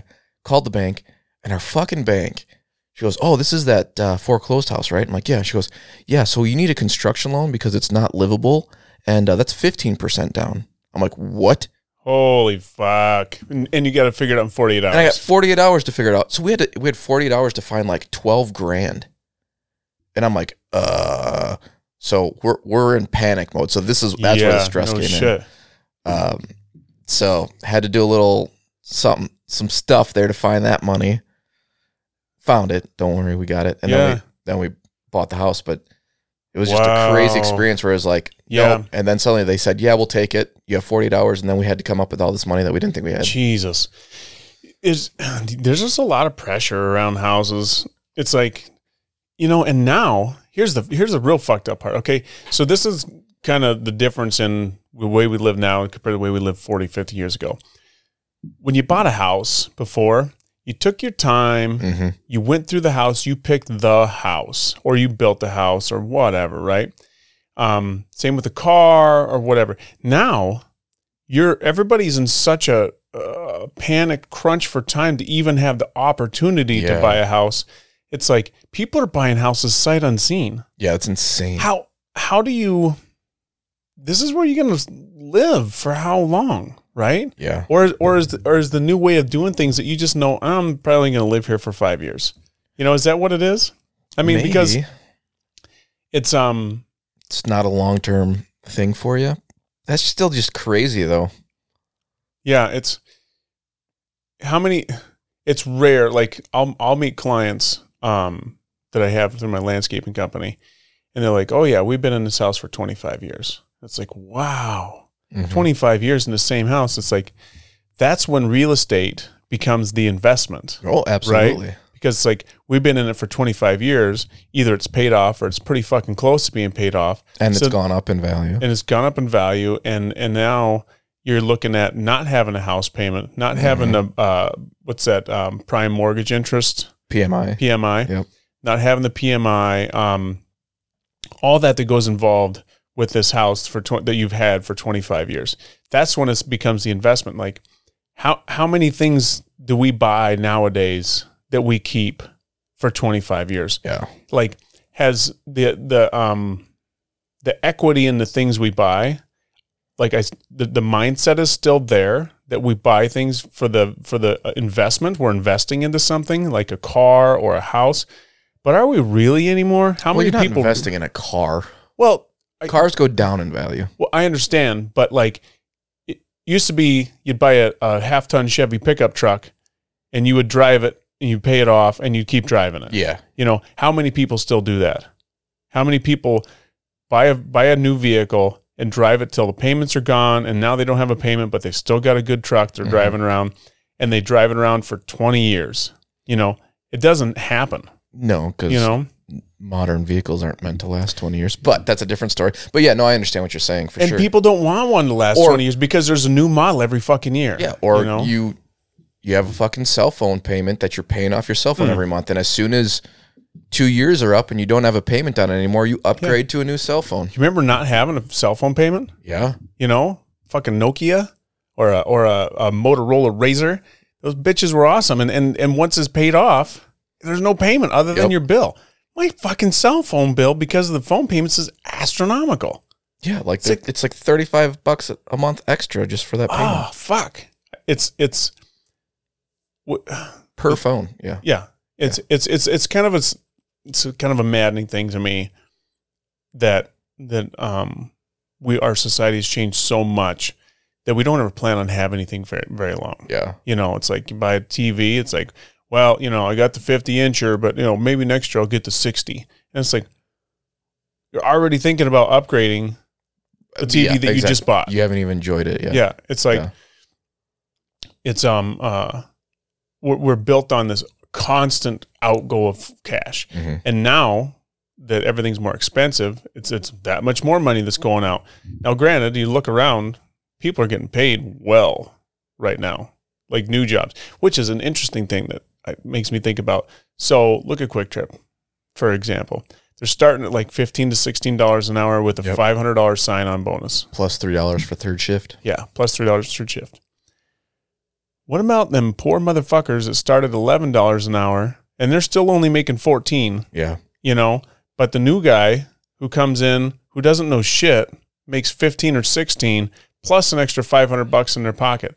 It's for, as a company, that's got to be so hard. Well, and I don't know Quick Trip as a company. From everyone I've talked to, they're a good company. I'm just using them as an example. Yeah, so I would like to assume in that case, maybe everyone else, there's some equitable, management processes that they've been increased quickly. Everybody would have to get a raise to match their skill level compared to what the new people are making. I can tell you, like, that's just where we're at right now. Like, we can't be competitive right now. For wages. Yeah. And so if we are going to be competitive, it's going to have to shift like an entire organizational scale for us. Yeah. So it's a serious problem with such a rapid increase in wages. Yeah. So I know like one of the it's funny, we talked about this on the backup pod that we played last week about Bernie. And it's $15 an hour. So I know part of his plan was like go from $7.50 to 10. Yeah, 10 to 12, 12 to 14, 14 to 15, or however, in increments over a period of 10 years or 5 years or whatever. That would allow companies, employers, to slowly increase employees' wages and balance it out through pricing and whatever they've got to do. But when all of a sudden you can't hire somebody for less than $14, $15 an hour anywhere. Yep. And you used to be hiring people for 10 to 11. Now all of a sudden you start paying 14, 15. That means everybody that you've got now that's making 14, 15, they've got to make 17, 18. Yep. So you're talking about an extra, say you got 5 employees and everybody's going to make an extra $3 an hour in 1 year. Mm-hmm. So you're talking an extra $15 an hour you're going to pay in wages. So that means somewhere you've got to make that up. Yeah, that's an extra $30,000 a year. Right. So then your prices are going up, or your service fees or whatever. Yeah. You got to figure out a way, or maybe you don't offer the benefits that you used to offer to new hires or whatever. But see, I don't think you can grandfather people in on the bennies. So if you take benefits away, then the job is less appealing anyways. Right. Yeah. And there's an argument out there that, new employees don't need to be, why do you need to raise them up beyond current employees? Yeah. Like, why do you need to raise them up? Can't you just make sure that everyone's the same? They don't need to be making them an extra. It's like, how shitty would that feel as an employee? I don't even know how that's an argument. I don't either. I've heard it though. Yeah, I hear that. I'm just saying, it's like, I don't even know how that's an argument, because here's the thing. You want to retain employees. Yeah. The first thing you're going to do if you do something like that is lose your tenured employees. Absolutely. And those fuckers are the ones you have to keep because they know what's up. Yeah. So everybody's got to be making some more money. Yeah. You got it's in whatever scale the organization is, it has to work up. Right. Yeah. At least to the people making 15 right now or something like that. Right. Like if you're making $140,000 as a CEO of a company or something like that, then okay. No, that's not enough for a CEO these days. But you know what I mean? Like that, then the move up scale from the $12 an hour to $15 an hour person, like it's less important for that person. Right. But if you're in that range, or if it, certainly affects if you're making 15 and all of a sudden, and you've been there for 3 years. Yeah. And then the new guy makes 15, you better be making 17 or 18. Yeah.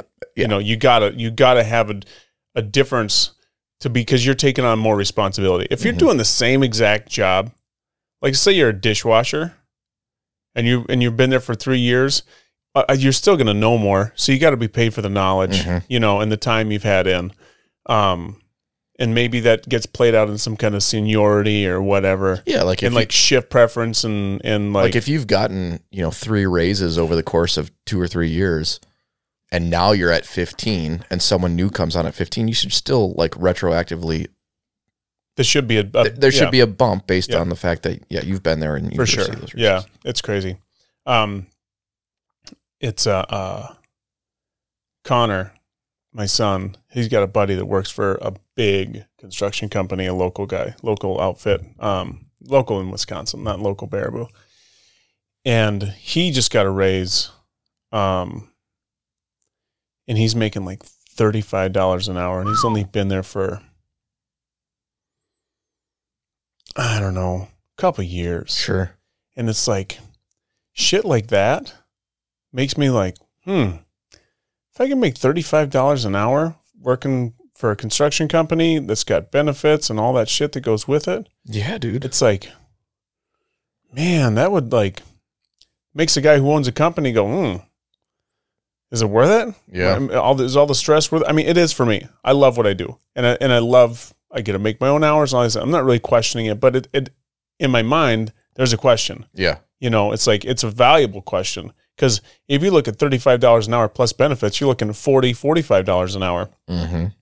And these guys, like, I guess their raises go up in increments of $2 to $3 an hour until they hit like 43.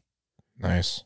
So at $43 an hour, then your raises don't go up in higher increments. But at $43,000 an hour or $43 an hour, that's a fantastic salary. Yeah, you're almost making $90,000 a year. Yeah, that's incredible. Yeah, now, plus bennies.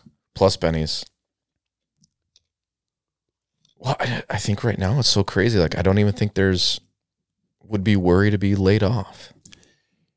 Well, I shouldn't say. I think the worry to be laid off right now in like a construction field would be ability to get supplies. So I have a friend who does steel buildings.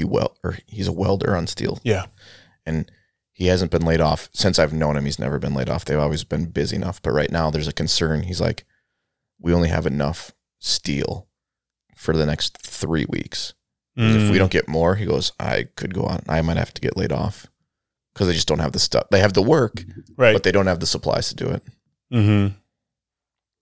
Interesting. There's the whole supply chain thing has been an interesting thing to me because it seems to like go in waves and different goods. Like all of a sudden we're low, like we're having a hard time getting steel. Mm-hmm. And then we can't get chips for cars, and then we can't get tires. And then we can't get bananas. It's like, what the fuck? Like, how does this happen? Is it the trucking industry? Is it distribution? Is there issues there? Is it on the production line? Is it raw materials? Like, there's so many pieces to the supply chain. Right. Like, where is it? Where's the bottleneck happening? To where is it that's like not getting it to the store shelves, or is it on the end of the supply chain that we're just purchasing so much shit right now that we can't keep up. Yeah, that we just can't keep up. And you can't keep up because there's a labor shortage. Yeah. So it's like it's so tricky that like. Well, and then if you're a big manufacturer, like you don't want to build like a new plant. You don't want to commit to building a new plant over the next 2 years to increase your production because you're assuming that things are going to go back down. Like, why would you waste $100 million on a new plant if it's not going to get utilized in a couple of years? Yeah, that's a tricky situation because it's like if the production's there now, I guess it would depend on the condition of your current plant. Like if your current plant can't manage the what you need to put out. And like, but if it could until COVID, like if you were doing fine production wise and you kept up with everything, and just over the last year between shutting down and then or now increased demand, like someone's got to get paid a lot of money to know this shit if it's worth building to try and increase your production, your output. Yeah, but how can you really know? Because here's the thing: if COVID showed us anything, is that we don't know shit. True. So it's like the fucking economy could still keep rolling hot for the next 10 years, or a fucking asteroid could hit us and we'd be toast. Mm-hmm. Or another bug comes out. Ooh, or everybody that's gotten the vaccine turns into a fucking zombie. This is I Am Legend. And this is it. This is over. here's an interesting thing. I've been thinking about this because I was reading about it the other day. So now, with this G7 summit that's happening right now in Europe, that's the big 7 countries, they're all committing to purchasing a certain amount of vaccines and distributing them to third world countries where they can't get them. Where when the coronavirus hit, like you look at what happened in India and Brazil, where they didn't have the vaccines, like hundreds and hundreds and hundreds of thousands of people died. Like fucking, there are so many kids out there without fucking parents in India right now because their parents died from COVID. It's fucking scary, right? It's a humanitarian crisis. And so these super wealthy countries are like, okay, we're going to buy vaccines and donate them to these less wealthy countries so they can be vaccinated so millions of people don't die. If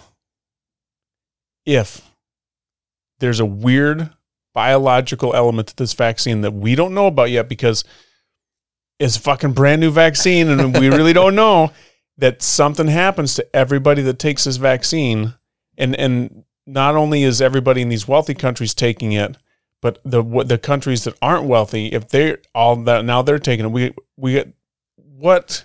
How catastrophic would that be? That all of a sudden everybody that's taken vaccines, so let's say 50% of the world's population gets the vaccine, which is a lot. Mm-hmm. Like that's a high number. Right now, I think we're at what? The world's population? It's a small number, I think. Of the world. The world gets this vaccine, and all of a sudden everybody gets heart disease or something that takes a vaccine. You could lose half the world's population to heart disease in a matter of 20 years. What would that be like? I mean, could you imagine being the person that discovers it? Discovers the fucked up part of the vaccine that messes with people's bodies. It's like, oh shit. Like, how would that guy feel or gal feel being the person that has to announce to the world that this vaccine could very well shorten your life by 30 years? Could you fucking imagine that? I don't know why I imagined it, but I was thinking about it. I've been watching some zombie movies lately. Is probably what it is. And yeah, it's kind of a trip because we're pushing this vaccine so hard, and I get it. I took the vaccine. I'm vaccinated. Yep. So it's like, me too. But at the same time, there's a real, not real. It's a hypothetical possibility that I don't know where I read it. I read some little blip on my news feed, and it was like, vaccine company, maybe it's Pfizer, was like, Pfizer acknowledges that that vaccinated people have a higher probability of something. I don't remember what it was. It didn't sound serious, but it was something. And it's like, well, all of a sudden 50% of the population has a higher probability of this something. And it's like, if this something is serious 10 years from now, it's like, fuck. Yeah. So Sam and I were just talking, like, if they make it available or to like young children, Sam was like, I would have Lincoln vaccinated if he was available. He's 3. I don't know if I would.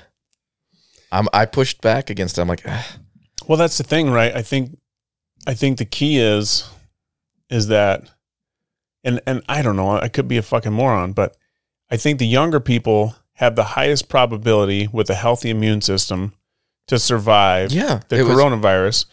And then they've got it in their genes and DNA, so then they can pass it on to their kids. Yeah. Right? But with the Spanish flu, it took the young people. Mm-hmm. You know? And so it's like, it's such a controversial position. Thus far, on a statistical level, this is pure statistical level, like, it just hasn't impacted young kids. No, it's 70 plus. 70 plus is the highest impacted group. Yeah, I want to say, and I don't remember, maybe I shouldn't even guess. It was less than like 500 deaths of young kids. Oh, I'm sure. I bet. I want to say it was even less than 300. Yeah. Like last time I heard, it was like 280 or something like that. Mm-hmm. In all of the deaths that are recorded. Yeah. And so virus. It's just like on, again, statistics. I'm not saying those deaths weren't important, but statistically, like it's just not dangerous. Well, and those deaths that were recorded, A, how many people had pre-existing conditions of those kids, and B, how much access did those kids have to modern medicine? Right. So we, as privileged people and living in the Western world that has a wealthy economy, wealthy country where we have the medicine and the means to help, the risk is much lower. Mm-hmm. You know, I mean, even for older people, you know, I think the reason so many people died early is because we just didn't know what the fuck was going on. No, you know, I think that's why like so many of the deaths that came from the coronavirus were the early ones because we didn't know what to do. Like they were intubating people with the respirator machines, and they found out those were actually killing people. Yeah, you know, so it's like we stopped doing that. You know, and so the infection rate went really high, but the deaths stayed pretty low once we figured out how people could keep people alive with the coronavirus. And then, but in other countries, they don't have that technology, even though they know that like in India, there were people pleading just for oxygen. I saw these pictures of these young dudes, right? These huge fucking oxygen tanks. I mean, they're taller than they are. Steel oxygen tanks. And they're walking around with empty oxygen tanks on their shoulders, going to hospital to hospital to hospital, or these oxygen refilling stations, carrying them to take them home to their family so their family with coronavirus can breathe. Mm. And it's like, could you imagine carrying a giant steel oxygen tank in the heat across the city to get it filled and then carry it back? That's back-breaking labor, A. And it's just like, what does that do to a person having to carry that and all these things, and then it runs out? Or you're watching the dial, you know? Yeah. Imagine being, your grandma's sick, and you got this oxygen tank, it's the one you got, it's the only one you got, and you know there's no more in the whole city. And you're watching the fucking meter go down. It's green, it's yellow, it's red, it's empty. What now? Yeah. You know, it's like so many in third world countries and people in rural India, they're so far from hospitals. They don't have cars. They can't get there. If there was a hospital nearby, and then the hospitals are out of oxygen and they get sick, it's almost like it's like a death sentence. Yeah. Yeah. You know, it's like when people got the plague. It's like, oh, well, this is it. There's nothing we can do. We in this day and age, how do we even how's that even real? You know, I don't mean to get all heavy there, but it's so that's why we're sending the vaccines to the other countries. I get it. I know why. It's just so went to the Dells Drive-In Theater when my daughter was here in town. And it was one of the things that we did when she was a kid. So she's only in town for like 4 days. So I said, hey, The Quiet Place 2 is playing at the Dells Drive-In Theater. It's like, oh, well, you want to watch? She's like, oh, that'd be so much fun. Well, it's Memorial Day weekend. It's cold as fuck. It got down to like 27. Yeah, it was chilly. You know, it was cold. So we park, and we're at the drive-in, and we got our chairs out and our blankets over us and everything, because we turned the truck around backwards because my son and his friend were there, and then it was my wife and my daughter and myself, so there were 5 of us, right? I think there were 5 of us. I got too many kids to figure out how many. There were 5 of us there. So we watched The Quiet Place 2, and it started to get pretty cold, right? So we watched that. And drive-in theaters, I don't know if anybody who's listening who's never been to drive-in theater, it's fun. It's a pretty good time. It's a fun experience. I would say this: if you want to sit, I like sitting outside. But then you listen through your car radio. Okay. Right. So then your car battery drains down while you're listening, right? So then you got to start your car to charge your battery halfway through the movie. And then like your headlights come on and then you're fucking up the movie for everybody else because your headlights are on. It's always kind of a tricky thing. So I realize just bring it. I've got a Milwaukee job site radio. Yep. I should have just brought that. It would have been so much easier to listen to the audio from the movie without having to listen over the sound of the truck engine, you know, and all those things. I think because we don't like sitting in the car. Right. Because there's too many of us. From the back seat, you can't see the screen really. But so it's a fun experience. And the Dells is, I don't know any other drive-in theaters anywhere near us other than the Dells. Do you? No. Yeah. So we usually show up early, bring a Frisbee and a football, toss the stuff around, you know, and we have fun, hang out, bring a little picnic because you can bring in as much food as you want. And it's relatively cheap. I think it's like $7 a head or something. But it's always a double feature. Okay. And you can't start until it gets dark. Right. Right. So the first movie started at like 9:30. Damn. And it was Quiet Place 2, thankfully a shorter movie, which nowadays is kind of rare. Good flick. The second movie was World War Z. I love World War Z. It's like my favorite zombie movie. You ever seen it with Brad Pitt? I don't think so. So I am. Go ahead. Maybe I did. Maybe once. I don't remember it though. I Am Legend used to be my favorite zombie movie. Yeah. Now World War Z is my favorite zombie movie. And there's something about it. It's a really great story, and it's a lot of action and shit. But the zombies are really it's just really well done. But it's a long movie, and so my daughter and my wife are like, we want to leave, so we took 2 vehicles just in case somebody wanted to leave, and it was getting fucking cold. Yeah. So they left.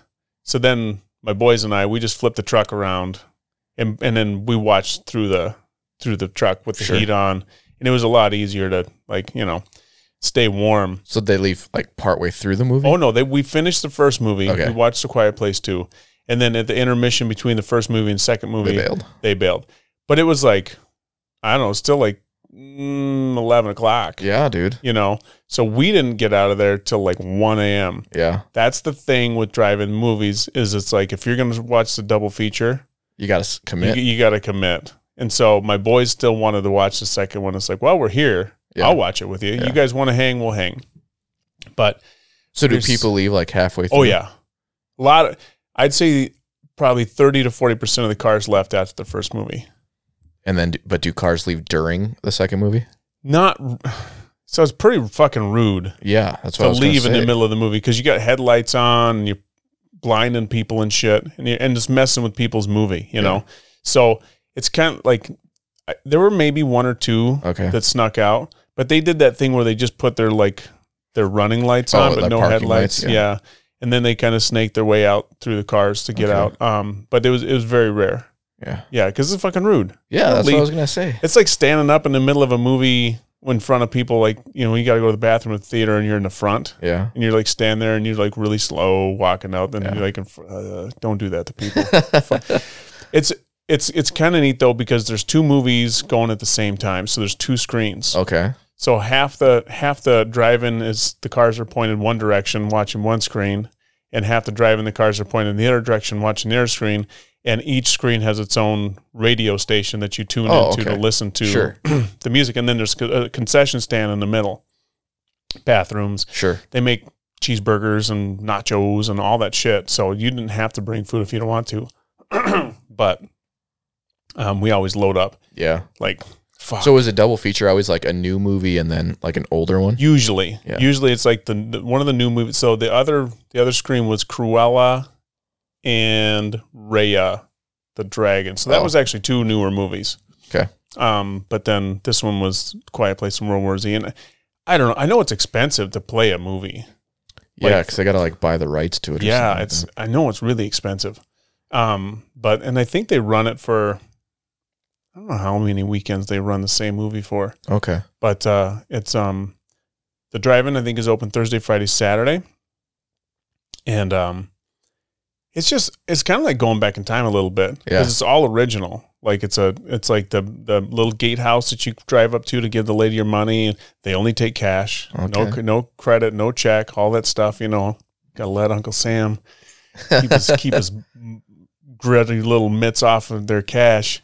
And then they're a legit business. Don't worry. Oh yeah, they're 100% legit. They claim it all. I think that like I don't know how many legit businesses are actually in the Dells. Because the Dells, especially the old world Dells, it comes from a different land, man. True. You know, that's like the Dells is all like the home of like mobsters and shit used to come to the Dells. Yeah. Yeah. So it's like that's where people went to launder money, and I think that happens a lot there still. So as a landscaper, do a lot of people pay you cash or check? I'm not going to answer that question. No, I'm kidding. Like you don't process credit cards. I do. Oh, you do? Yeah. So I use QuickBooks. Yeah. And it's like all my invoicing is online. There's a credit card option. Oh, okay. So I don't like it because the credit card companies hit me with a pretty sizable fee. Yeah, like 3.5%. Yeah. Or something. So what happens is like I usually leave the credit card option off, and then I'll send an invoice out. And if somebody wants to pay the credit card, then I have to add the fee to the invoice. Sure. And then I resend it to them for a credit card, which most people are fine with. Yeah, I think most people understand that. Yeah. But I mean, the whole cash thing, it's tricky, right? Because there's two different mindsets of people that I have as clients. There's like clients that are like a little bit younger, and it's like everything is just credit card or bank, whatever, check, not even checks. They don't even think about cash because cash is like, I don't know, people don't think about cash that much anymore. It's frankly becoming obsolete. It really is. And so the idea, but like I have older clients and like, hey, what's your cash price? Yeah. It's like my cash price is the same price as my regular price. Right. Because you're legitimate. Because this is how I run my business. Yeah. But sometimes I get offered cash if and I know people in the industry or similar industries that take cash. But it's like, it's one of those things where you don't want to get caught, because if you, let's say I did start taking cash right when I opened my company. And then 10 years from now, somehow I get caught and audited. It's like, they're going to go back through 10 years of bank statements and everything. And they're going to say, oh, well, here's some money that showed up into your personal account for however much it is. Where'd that come from? And it's like, oh, well, that was a gift from my parents because we're buying a house, something. Can you prove that? Yeah. It's tricky. So I just would rather not. No, it's easier. Well, it's a legitimate way of doing it, frankly. You're not evading the IRS or the tax man. Well, here's the fuck part though. You just read that thing about all the billionaires that don't pay taxes? Again, I saw a headline. I didn't read it. Oh my God. I mean, and here's the thing. Everybody knew it, right? Everybody knows that the super wealthy don't pay shit for taxes. It's not an uncommon knowledge thing, but it was a list of however, like, I don't know, the top 50 making people in the United States and how much money they paid in taxes. And it's like Bezos. In 2017, he didn't pay a fucking dime in federal taxes. And it's like, wait a minute. 2017, billions of dollars he made, not a dime in federal taxes. It's like, what the fuck? It's like, how is it that you, Kyle Crosby, in 2017, were you here yet? You were here. Yeah. Yeah. Making whatever you're making, you pay more federal taxes than a guy who raked in billions of dollars. Yeah. And so what they said that they do, and I didn't know this part, which is interesting. They take loans on their future earnings and their stocks, and they live off of the loans, and that's how they make it where they don't have to pay taxes. So they're not actually taking money from the company. They're taking a loan from a bank based on, like, let's say they have, $1 billion in Amazon stock. They're taking a loan from a bank and using that as collateral to buy their house in Switzerland. Mm.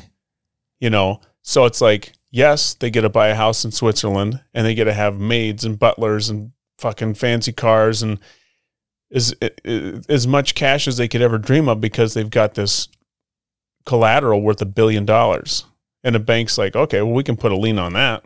That's easy. You know? Yeah, but that collateral can go down to zero. Sure, but it won't. It won't. I know that. So that's how they get away with always showing the loss.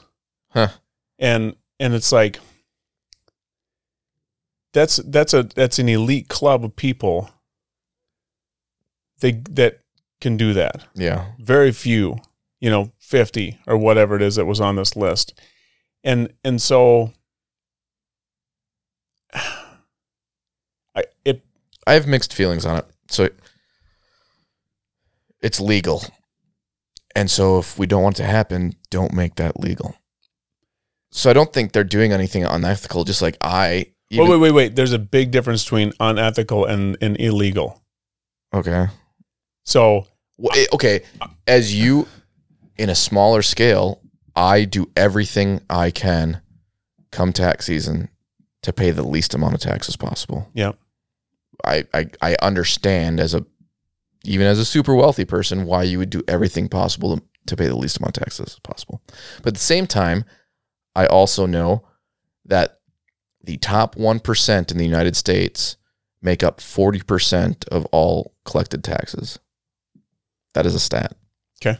The top 10% pay something like 98% of all taxes. We need fucking. I need look Bill. it up, Bill. We need something because that's a stat that I read. I want to read. I want to see that. Okay. Well, but anyways, so I go back and forth. Like, do I think that's kind of shitty? Sure, but I understand why they're going to do it. I absolutely because even on a smaller scale, you and me are going to do absolutely everything we can to pay the least amount of taxes as possible. Okay. So here's the thing. This is where I'm at with it. Let's say, Kyle Crosby, let's just say you make $45,000 a year. Yeah. Okay. Make $45,000 a year. You're supporting yourself, your wife, your 2 kids. You're buying a house. You're paying your car payment. And you have to run a pretty fucking tight ship, budget-wise, to make your $45,000 a year, make it throughout your whole year, and still give you enough money, maybe, for a vacation. Maybe. You don't take vacations. I know it's been a long time, you told me. So if all of a sudden you're making $450,000 a year and you don't have to worry about money at all ever, and your house is paid for and your cars are paid for, and you don't, there's no worries at all about where you're going to sleep, what you're going to eat, taking care of your kids' education, medical, all that's covered. No problems, no questions asked. It's done. Okay. There should be, this is the humanitarian in me. Mm-hmm. We're humans, and there are people that are fucking suffering, making $35,000, $45,000 a year, who are paying more in taxes than I am, making $450,000 a year. And it's like, I have way fucking more than I would ever need. Are you talking like actual dollars, or are you talking percentage? I'm talking about, well, I guess both. Okay. It's kind of like, say at $45,000 a year, you're paying 15% of your income in taxes. Yeah. And you're working hard to get it down to as low as you possibly can. At $450,000 a year, I'm paying 11% of my income in taxes. It's more in dollars than you're paying, but I'm only paying 11% instead of 15%. See, but you're not paying 11%. You're paying like 20 to 25%. If I'm paying $0 in federal income tax, that's 0%. Well, that would be 0%. So in those, yeah. So I think we're mixing up a general like $450 to $1 million plus someone, and these elite Jeff Bezos and people. Okay, so maybe it's 450,000. Maybe it should be they're making $150 million a year. Yeah. Okay, so you're making $150 million a year, and you're paying 0% of federal income tax. At $45,000 a year, you're paying 15% of your federal income tax. Yeah. That is fucked up. And it legal as it may be, legal as it may be, there is no reason why somebody who has the best healthcare, the best education, the best nutrition, the best houses, the best safety, the best everything anybody could ever ask for, and they've got it 100 times over. There's no reason that person that has all of that should not be paying the same amount percentage as the person is making $45,000. Yeah, there's no reason for that. They should be paying more in a percent. So I think I'm not wording my stance correctly here, and I apologize. When I say I don't see what's wrong with it, I'm not saying that. I meant that on a legal standpoint. Like, and I get the standpoint of even if you are the super wealthy, doing whatever to pay the least amount of taxes. I get that. Do I think they should pay taxes? Yes. And so my stance is simply that this article came out and they did it like once every couple of years. So all you need to do is just make it so that they can't do that. So I don't think they did anything wrong by working a system. I just think the system then should just not allow that to happen. Right. The system's fucked. Yes. Yeah. So, and the system is created by super wealthy people or people who benefit from super wealthy people. So I understand what you're saying on a legal standpoint. People are going to do whatever they can to pay the least amount in. But I think there's a point where they do it just because they can, not because they need to. Yeah. So, yeah, it's like, then I think if you're doing it because you can, so you can have an extra fucking yacht, or you can take that 7th trip to the Cayman Islands or whatever, then it's like, that's where the ethical, moral. Well, what if you're doing it because you can and because you don't have faith that money paid into the federal government is going to be used how you think it should be used? Well, then in that situation, is that person actually taking that extra money and using it the way they think it should be used? I have no idea. See, that's the other part. It's like, because that's a good point. I understand where, like, so just like I'm not mandating someone to, like, do I think they should? Yes, but I'm not expecting Jeff Bezos to donate X% of his salary to charities either. Right. Like, do I think he should? Yeah. No different than I think, didn't Biden's taxes come out and they combined, him and his wife made like $1 million last year, and they donated like, I don't even remember, it was some astronomically small percent of their income to charity too. Like, that's fine. How much did they pay in taxes? I don't remember. But so my point being, like, the people who say, oh, the wealthy need to pay more in taxes are the wealthy people, and they're at the same time they're not like willingly paying more in taxes. Right. It should be a level playing field is all I'm saying. I don't even know, like, if you're paying 15% at $45,000 a year, then someone at $150 million a year, they should at least pay 15%. Yeah, I don't even know if it needs to be 20 or 30 or 50 or whatever. It just needs to be a level playing field. Yeah, if someone works their fucking ass off their whole life to create a wealth that they've earned, or even if they fucking inherited it, whatever, as long as it's a level playing field. Yeah. If you have $150 million a year that gains you the access to really great legal counsel or whatever to give you an edge up on the people making $45,000 a year, that's fucked. Yeah. That's seriously fucked. Again, I think we're closer on this. We are. Than this is coming across, and I apologize. I just think the system is so messed up and convoluted that there's so many workarounds because all of the people are just fucking paid off. Yeah. Like, you want to talk simple, just do a flat rate.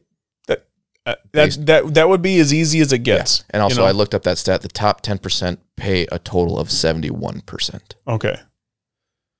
So the rest, the lower 90 pay 30%, basically. Yeah. So, yeah, and you think about that. And so I think about this. It's like, okay, so that 30%, let's just take one of my employees, makes $20 an hour. Mm-hmm. You know, they're paying a sizable chunk of their $20 an hour into taxes. And they're doing TurboTax or H&R Block, or maybe they've got an accountant to try to save as much as they possibly can. But their options are so limited on ways to keep as much of the money they make as they can. They're so limited.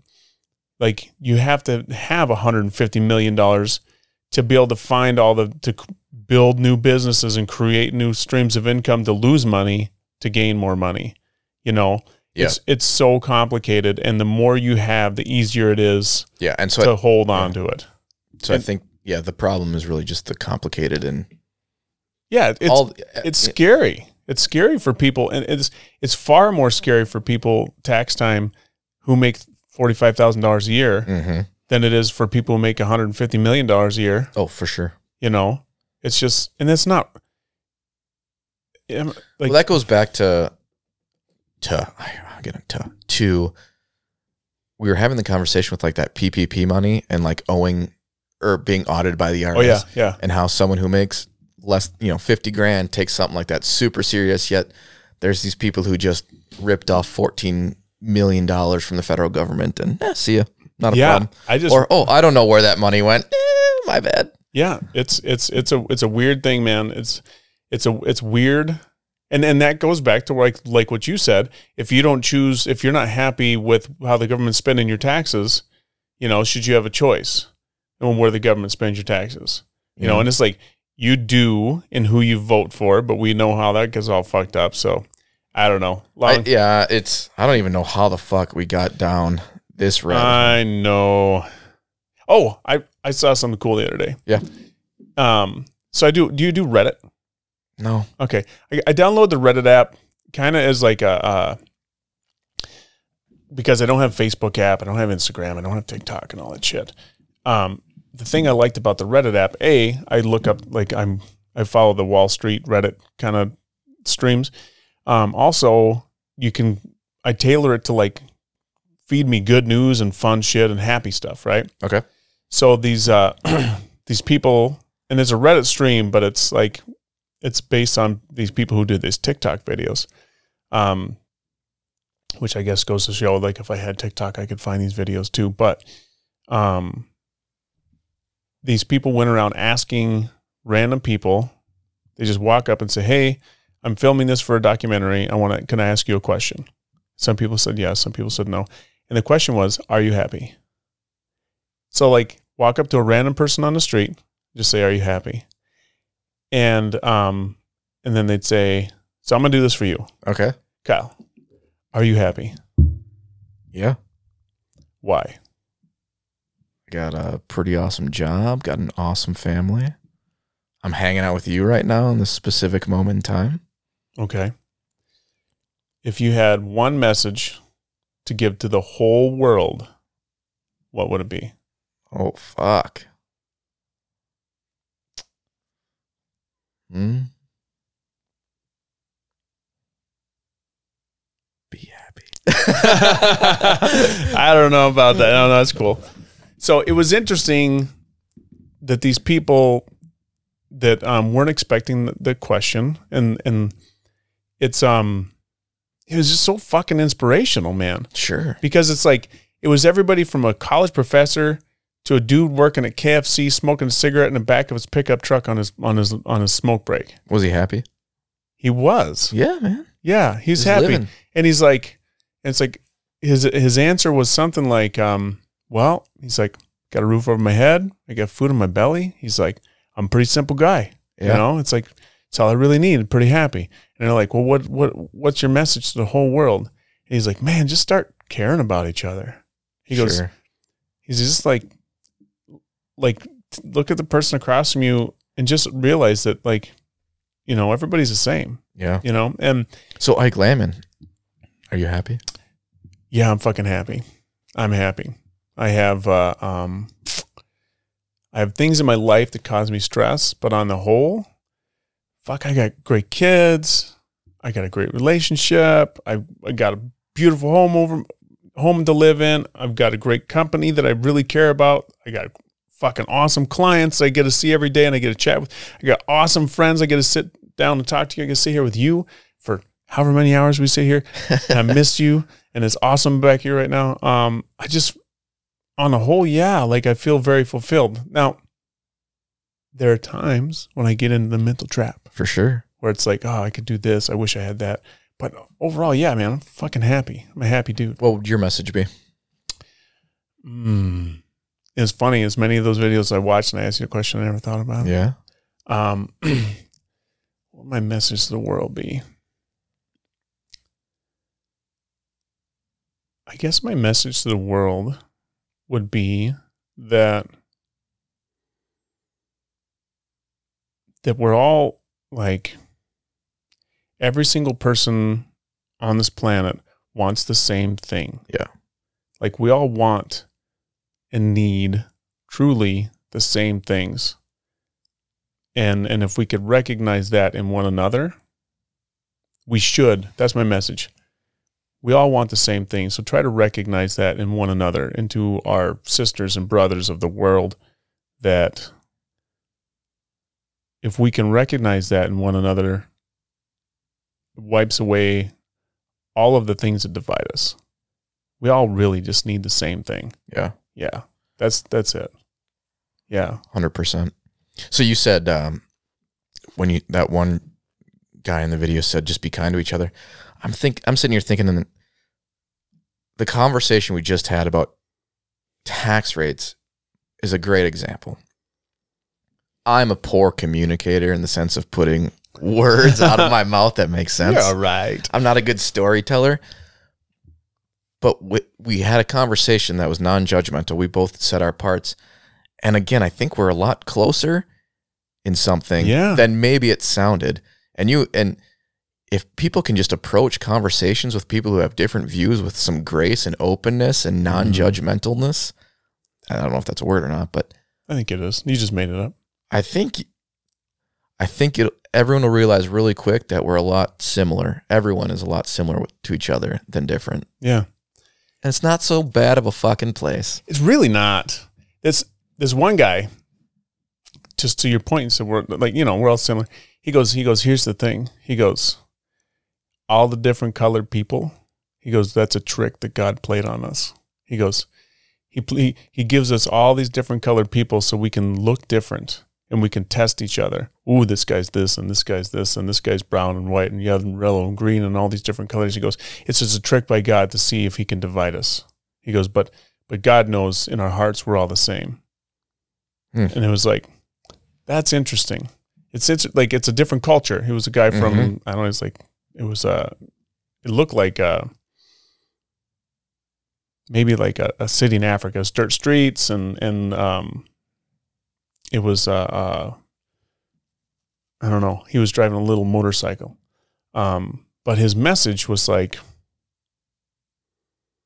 I think it's interesting how people can put a different spin on why things are the way they are. But he was like, it's just a test. Like every day it's a test to see if you can look past what people look like. It's like, are you living from your heart? Are you living through your eyes and your brain? And if you're living through your heart, what people look like, that you don't even see the color. Yeah. You don't see the color of somebody's skin. You don't see that they look different, tall, short, fat, skinny, whatever. It's like, if your heart is looking at their heart, that's different. It's like, and in order to look at somebody's heart, you have to get past the physical and you got to hear what they say, listen to how they feel what they feel, and it's like, it's so hard to do when, especially in a world where everything is visual. Yeah. Reminds me of that Dr. Seuss book about the Sneetches. Have I ever talked about that on here? No. It's a book I used to read to my kids, and I really like it. And I think it's called The Sneetches, and it's like this Dr. Seuss character, and they're kind of shaped like a pear. right? And in the land that they live in, there's a star belly sneetch, which has got a star on their belly, and then there's one that doesn't have a star on their belly. And so the star belly sneetches, they're like the shit, right? They look down upon the ones that don't have stars. And they're like, they have elite clubs and they're happier and they do all the fun stuff. And the ones that don't have stars, it's like Rudolph the Red-Nosed Reindeer. They don't get to play the games. They get kicked out. They can't do anything fun. They got to stay away from all the cool spots because they're not part of the elite group. And so they're sad, you know, and they feel left out and they're depressed and they don't live this full life. And then this fucking dude shows up to town, right? And he shows up and he's got a machine that for, I don't know, it just shows these wads of cash. Let's say it's $100. He'll put a star in your belly. So these non-star belly sneetches would go into the machine and then they pay $100 and they'd come out with a star and they're like fucking happy as shit. They're walking around and they're mixing with the ones with the stars, and all of a sudden the ones with the stars are like, wait a minute, are you one of us or not? and so then the ones with stars got all pissed off, right? Because now everybody's got stars. So the dude with the machine's like, hey, come over here for $150. I'll take the star off. And like, oh, fuck yeah, then we can be our elite group again. So they all went through and got their stars taken off for $150. And this dude's pile of cash is getting bigger, right? And so then now they're different again. And the ones without the stars, now they're the shit because they were the shit before. Now the ones with the stars are like, fuck, we wanted to be part of the club and now we're part of the club, but we're not part of the club anymore. So the dude's like, hey, I can take them stars off. So then they go through and then you just see this guy cycling people in and out of this machine, adding and taking away stars from their bellies until it gets to a point where he's got all the money. They're all broke as fuck, right? They don't have any money left, but they can't even remember if they started with the star or they didn't. So now everybody's the same and this guy walks away with all the cash, but now everybody's happy. It's like... It's kind of like, I mean, obviously, I think it was an homage to our system of like haves and have-nots. And like these big companies keep feeding us shit to tell us we're the ones with the haves until we're broke, to try to be part of the cool kid group. But then we don't have any money to like do anything else, you know? So then it's always one up into each other, the guy in the block with the new Ford truck or whatever, until we all have the same shit. And we just realized that like it doesn't matter what we have, you know. It was one of my favorites. I used to read to my kids. Nice. Yeah, I have to find it. Yeah, it's a good one.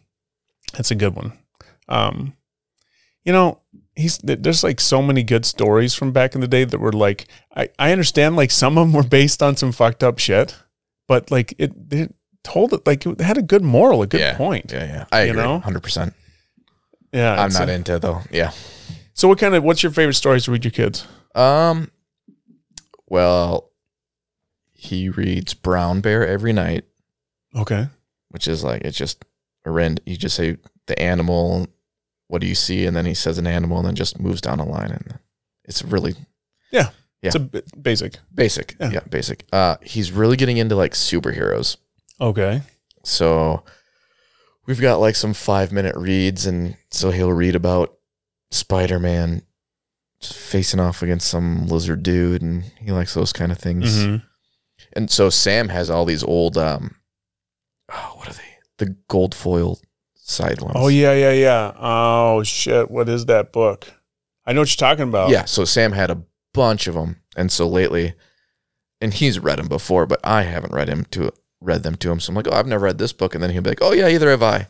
And so we'll just like discover a new book together, even though he's read it probably 10 times. Yeah. So we're kind of all over whatever we have. It's reading books to kids is it's super important, I think. Yeah, I agree.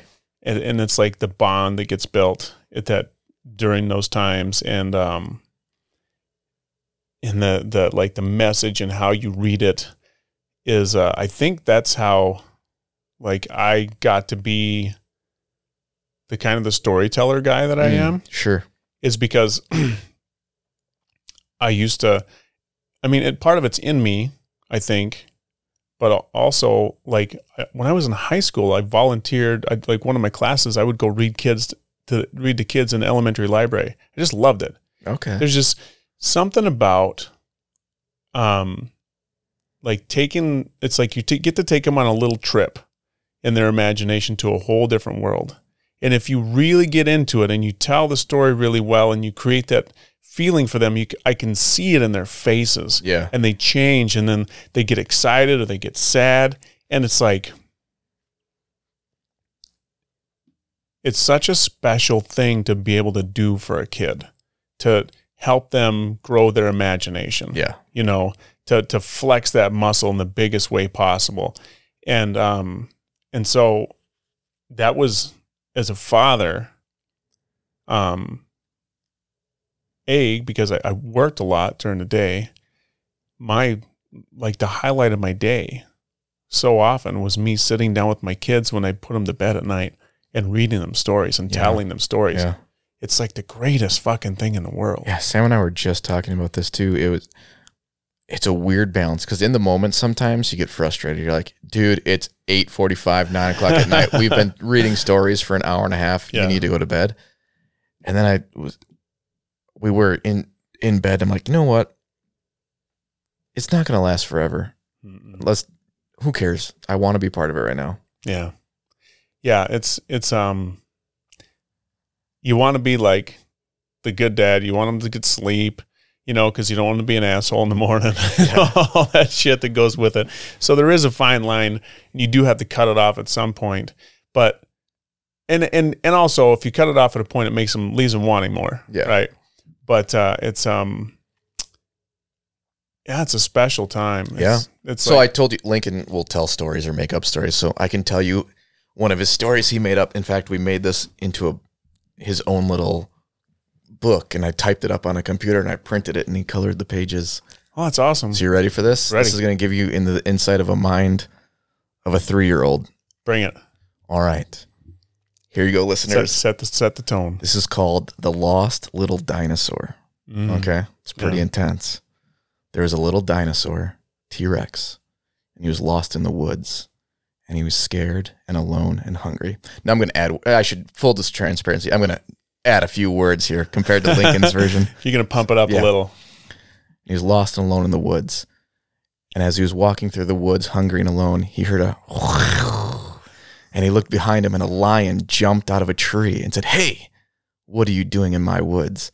And the little dinosaur said, "I'm lost and I'm hungry." So the lion thought about it and says, "Okay, what are you hungry for?" The lion said, and the dinosaur said, "Chicken nuggets." He goes, "Okay, let's go find some." So they started walking together and becoming friends. And as they were walking, they heard a and swinging down from a tree branch was a monkey. He says, "Hey, lion, who's your friend?" He goes, "Oh, this is my new friend, Little Dinosaur." He goes, "Hi, Little Dinosaur. I'm Monkey." And Dinosaur said, "Do you have any chicken nugget?" He goes, "Nope, just a banana." And Dinosaur said, "No, thank you." So the monkey ran away. And as they kept walking, they heard a and they opened a door. And I don't know why there's a door in the woods, but they opened a door, and there's a mama elephant and a baby elephant and a daddy elephant. And they asked them for chicken nuggets and said no, but they pointed with their trunks and they said, "But there's some that way." So then they had to walk through this scary swamp, and they heard a chomp, chomp, snap, snap. And they looked down, and there was not only an alligator, but also a shark. And they started arguing. But the alligator finally said, "Okay, there's a house over there. There's chicken nuggets in that house." So the lion and the T-Rex, or the dinosaur, went to the house. They looked in the window, and there's a guy. And just as they looked in the window, he was putting chicken nuggets in the oven.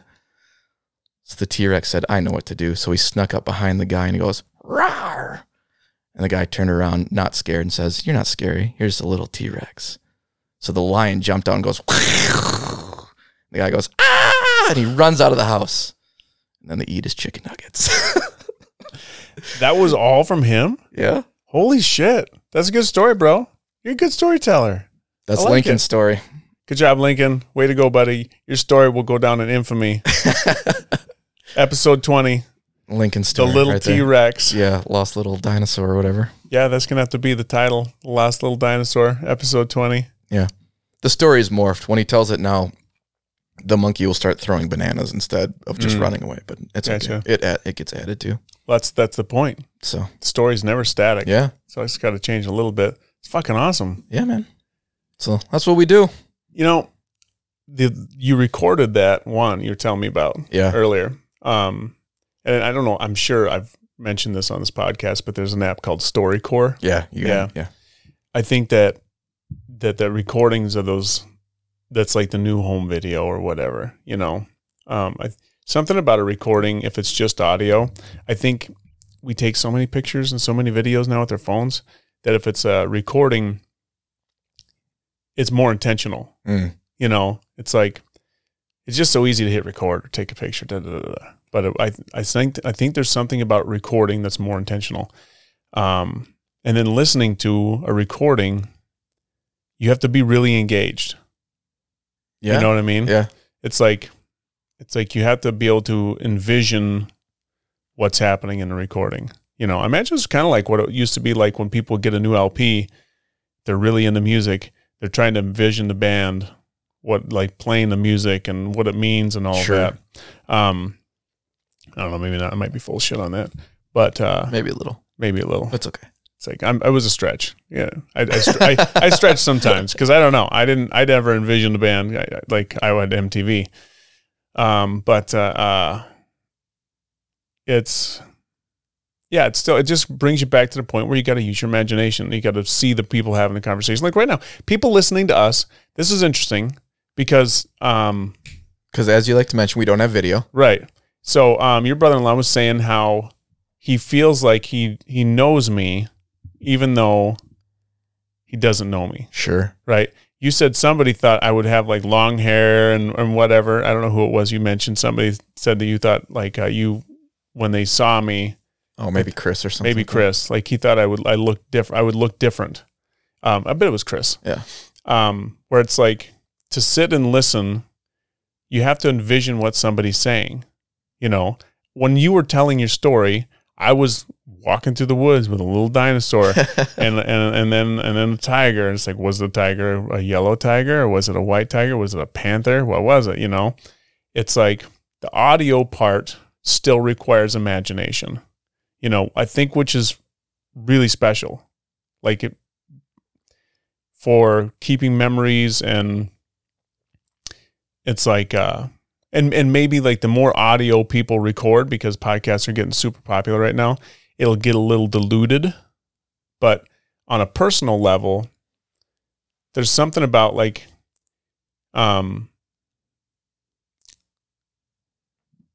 if I've got a photo album on my phone, and there's 2,000 photos in there, I can flip through them, but after a while, they just kind of meld together.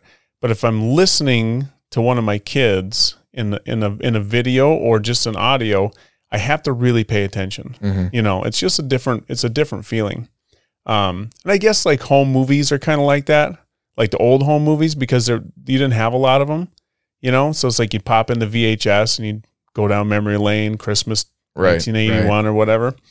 It reminded me, I had a recording of my son Dylan when he was like 3, and I was in the kitchen cooking food, and then I heard my guitar strumming.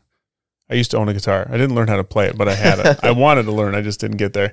But I heard the strumming of this guitar, and I heard him singing. I'm like, the hell? So I'm listening. So I quick grabbed my little iPod Nano and I hit record and I brought it into the living room, and he's sitting on the couch and he's 3. So he's just a little tiny guy, and he's got this big acoustic like folk guitar. So it's the really big ones. And he's sitting there and he goes, "Want me to play you a song?" And I'm like, "Yeah, buddy. What are you going to play?" He's like, probably The Dog on a Roof. I'm like, okay, let's hear it. So he starts strumming. He goes, "The dog's on the woof. Oh, the dog's on the woof." And then he goes, "That's about it." But it was like, it's one of my favorite videos. Yeah. You know, it's like nothing beats that. Yeah. You know, man, having kids is fucking awesome. It is. Yeah. I don't know if I need another one. No. But it is awesome. Yeah. When you were young, and I may have asked this before, but did you ever think like, I'm going to have 3 kids? Yep. Yeah. You had plans. 3 was the number. Was it? Yeah. Same for Sam. Oh, really? Yeah. Okay. We both thought we'd have 3 kids. Like even before you met each other? Yeah. Okay. See, I never thought about it ever. No. When I was young, it's like, I never thought, and I guess maybe it's just the way my mind works. Like I never like made a conscious thought like, oh yeah, I'm going to have 3 kids, you know, and then, you know, they're going to be named, whatever. You know, it was never one of my conscious thoughts. It was like, I just knew that like, I liked reading stories to kids and I got along with kids well and all that. Yeah. But it was like, was never like, I guess maybe growing up because of the way I grew up and there was a difficult time in my life when I was young where it was like, I didn't even know if like even a partner was going to be ever in my future just because I was extremely overweight and very like rejected by the opposite sex for a very long time. So it was like one of those things where it's like, it's probably never going to happen anyway. So maybe I just didn't think about it because of that. Yeah, like I didn't go into details like names and stuff like that, but I just always thought, oh yeah, 3 kids. Now, granted, I'm in a family with 3 kids. I'm one of 3 kids, so it's kind of the norm. Oh, sure. Now Sam only has 1 sibling, a brother, and so I don't know. She's always said 3 kids, and I don't know if that's because she only had 1 sibling, and obviously it's a brother, and so maybe she was always wishing she had a sister. Like I'm not 100% sure on why she always thought 3. Now I will say, after Lincoln was born, my oldest, I was really hesitant to even have a second child. Yeah. And you guys went through a lot, though. Yeah. And then now after Wes, I'm like, yeah, I'm pretty good. Yeah. I think Sam wants a 3rd child. Does she? Yeah. You would know, right? Like, do you get the hints or? Yeah, she's just been explicit. So you don't have to say, I think. Well, she goes, well, no, because she says she thinks. Oh, okay. So I think I want a 3rd child, but not right now. I'm like, yeah, I'm just pretty happy. Yeah. Well, that's the thing, right? It's like, I think that when you have kids and you get a couple kids, it's like one of the things that went through my mind was like, if I have more kids, then it's going to dilute my time more with my kids I have. But also it adds more. It's like another playmate for them. It's another sibling, another person to love, another person to bring into the world to share our love. So it was like, it was always one of those fence kind of things until I got to my 3rd kid. After Kirsten was born, this would happen. So I had Connor and Bailey and Kirsten. So I had 2 boys and a girl. And all I really wanted, like once my ex and I decided, my kids' mom and I decided that we wanted to have kids, it was like I wanted to at least have 1 boy and 1 girl. Yeah. You know, like that's what I knew I wanted. And we had 2 boys and 1 girl. And I was like, boop, done. See ya. Done. Let's go to the doctor. Get it figured out. We talked about that. I know. It's like, then I knew it was for sure. Sure. Like I was dead set positive. Now, I mean, Dylan came and it's awesome. It's like, he was like the light of my life when, and he is, it's like, they're all fucking awesome kids. So I would never want to change my mind, but I did know at that moment, I knew I was ready. Yeah. Yeah. There was no question for me after 3. Yeah. At 2, I still wanted a girl, you know? Yeah. See, I wouldn't mind a girl daughter at all. Or I wouldn't mind a girl daughter. I wouldn't mind a daughter at all. But I just don't think that's how it would go anyways. Oh, you just think your confidence all going to be shooting boys, huh? Yeah. Why do you feel that? I just think we're a boy family. You're just, your masculinity is running through the veins. It's so powerful. No, just kidding. No, you can't freaking know that stuff. And had a hunch that, oh yeah, it'll be another boy, which would be awesome, but we don't need, 2 is a handful for us. But what if it's a girl? I don't know. No. No? I'm good. Okay. I'm happy. I'm going to tell you this. I don't feel like I'm missing anything right now. Having boys and then having a daughter, it's a totally different relationship. Yeah. Yeah, it's very special. I'm not trying to steer you into having more kids. I'm just saying actually Sam paid me to talk to you. Yeah, this is getting cut out so Sam can't hear it. It is like it's a different relationship, and it's like it's a different connection. It's a different conversations you have. Mm-hmm. It's like first time you went to a daddy-daughter dance. It was they like still do daddy-daughter dances? Yeah. Oh, yeah. Yeah, it was. Well, I think so. Like I haven't been to one in a little while. Yeah. My daughter's almost 18, but it's like, okay, so we had a little graduation party for my daughter, and there's this photo we've got framed on the wall, and it's me dancing with her when she's like 3. Okay. Right. And I've got her up in my arms, and she's wearing this little white dress, and we're swinging around, and it's like, it's her and I's favorite picture of us together ever. And we've got a lot of pictures of us together. And it's just like, it's just such a different feeling. Like with the boys, when they were little, it's like trucks and roar and playing in the dirt and wrestling and all those things. And it's like, it's a different feeling. And it's super special. It's super special. So I can say it's like, it's without having a bank of words here, they're locked somewhere in my brain to describe it really well. It's a very, very special connection that it's very different than the boys, and I highly appreciate it. Now, it's also a whole different level of anxiety. Yeah.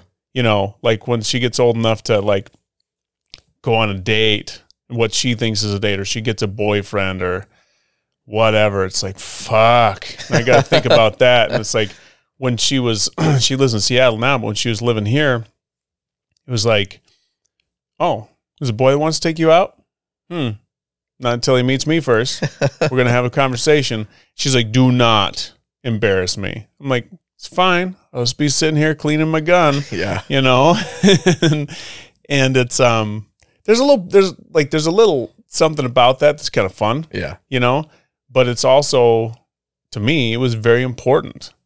You know, it was very important for me to meet them, because I wanted them to meet me and hopefully make them a little nervous, you know, just a little. And I have to like make it terrible, but I want them to think about it, you know. And I wonder if like that still happens as much. I think so. I think if you're a dad, like I said, I think you want to do that. Yeah. For the playfulness, but also just the legitimacy of it. Kids have more power today, though. Yeah, they do. That's like they have a little more pull. I bet it's harder to get. Like I think the young guys, they have a little less respect, a little less reverence for that parental, that father figure. Like I think there's a little more like whatever, you know, because it's like the parental impact isn't as high today on teenagers as it used to be. Sure. You know, I think there's so much, their lives are much more independent, and there's a lot more that they do in their lives that are like in that gray area that like is the in between what you talk to your folks about and not. You know, where it used to be like that gray area was like sneaking out at night, and it happened every once in a great while, and you wouldn't have this experience. But now with the phones and the internet and everything, and it's in their room, they get to experience a gray area all the time. Sure. You know, so it's like, I think it's a little, I want to say it's probably a little different, because I know like there was like one kid I met that was going to take my daughter out on a date. I didn't like him. No, just right off the bat. Just right off the bat. It's a no-go. Well, and that's the thing. She was 16, I think, and it was like,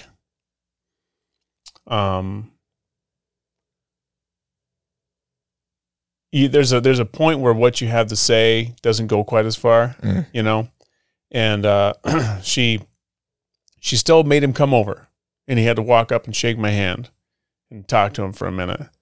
But he was like, you could tell he didn't give a fuck. Oh, sure. That was the thing. I guess that first he had greasy hair, like he's all slicked back, and his cologne was so fucking thick, and it was like, oh, you know, like I judged him, you know, and it's like, and then he walks up and he's like, yeah, whatever, you know, and shakes my hand, and it's just like, I don't like you, and you're not my favorite.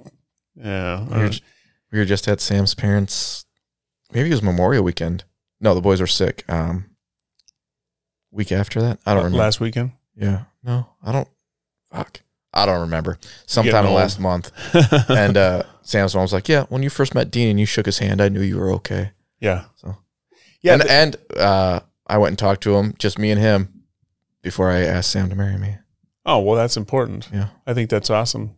That's a very traditional mindset. Yeah. But it's, I mean, so here's the thing. I guess maybe it's like, it's more like building a relationship with him, because like I was saying before, a man's relationship with his daughter is very protector. Mm-hmm. You know, it's like you're watching over her. You want to make sure she's okay. And so you have to build a relationship with him for him to be like, okay, yeah, like you're all right. I'll give you the pass. I think a lot of times, especially nowadays, the relationship is built much more time and it's been spent in the relationship and even with the family before they get to the point of the marriage point. Oh, yeah. You know, than it was back in the day when that was more of a traditional thing to do. Well, like, yeah, I already had a relationship with Dean, Sam's dad, and like he went and said, no, you don't have my blessing, but I felt at the time it was important to go through that step.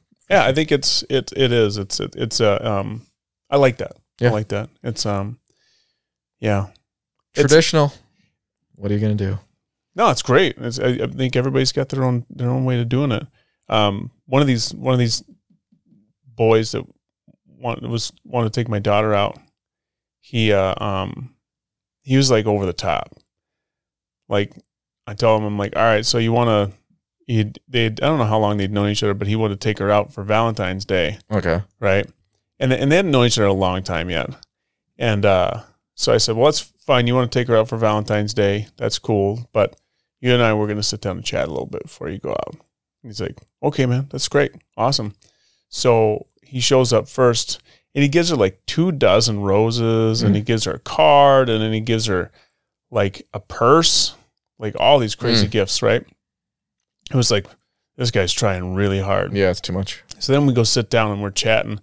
And he's like, he wants to be friends with me on Facebook and maybe we can hang out sometime and just chill. And it's like, I don't want to chill with you.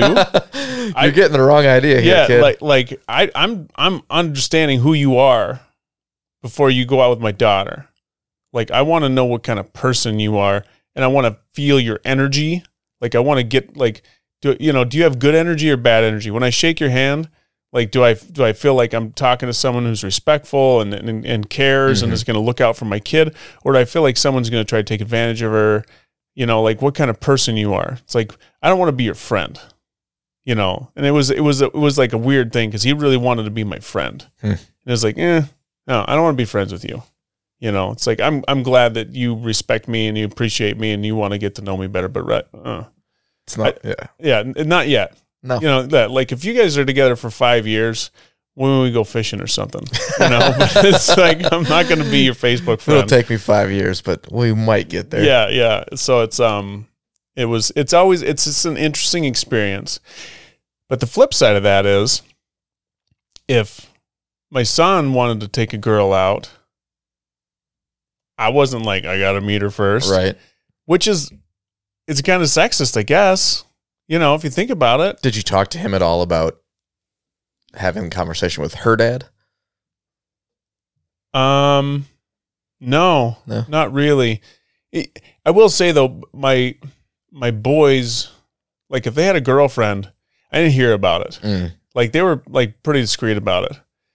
Connor was like, when I found out he had a girlfriend, I had no idea really, you know, until like when he is such a punk when he has his girlfriend. So we lived outside of town, so I had to go into town to pick him up for school, or to take him to school and pick him up after school. And it was always like I'd pick up the younger kids at the elementary and then drive up to the middle school to pick up Connor. And so we've all already been in the car for a good half an hour. And I've been in the car longer than that to get to the point where we're waiting in line with all the other parents in the car.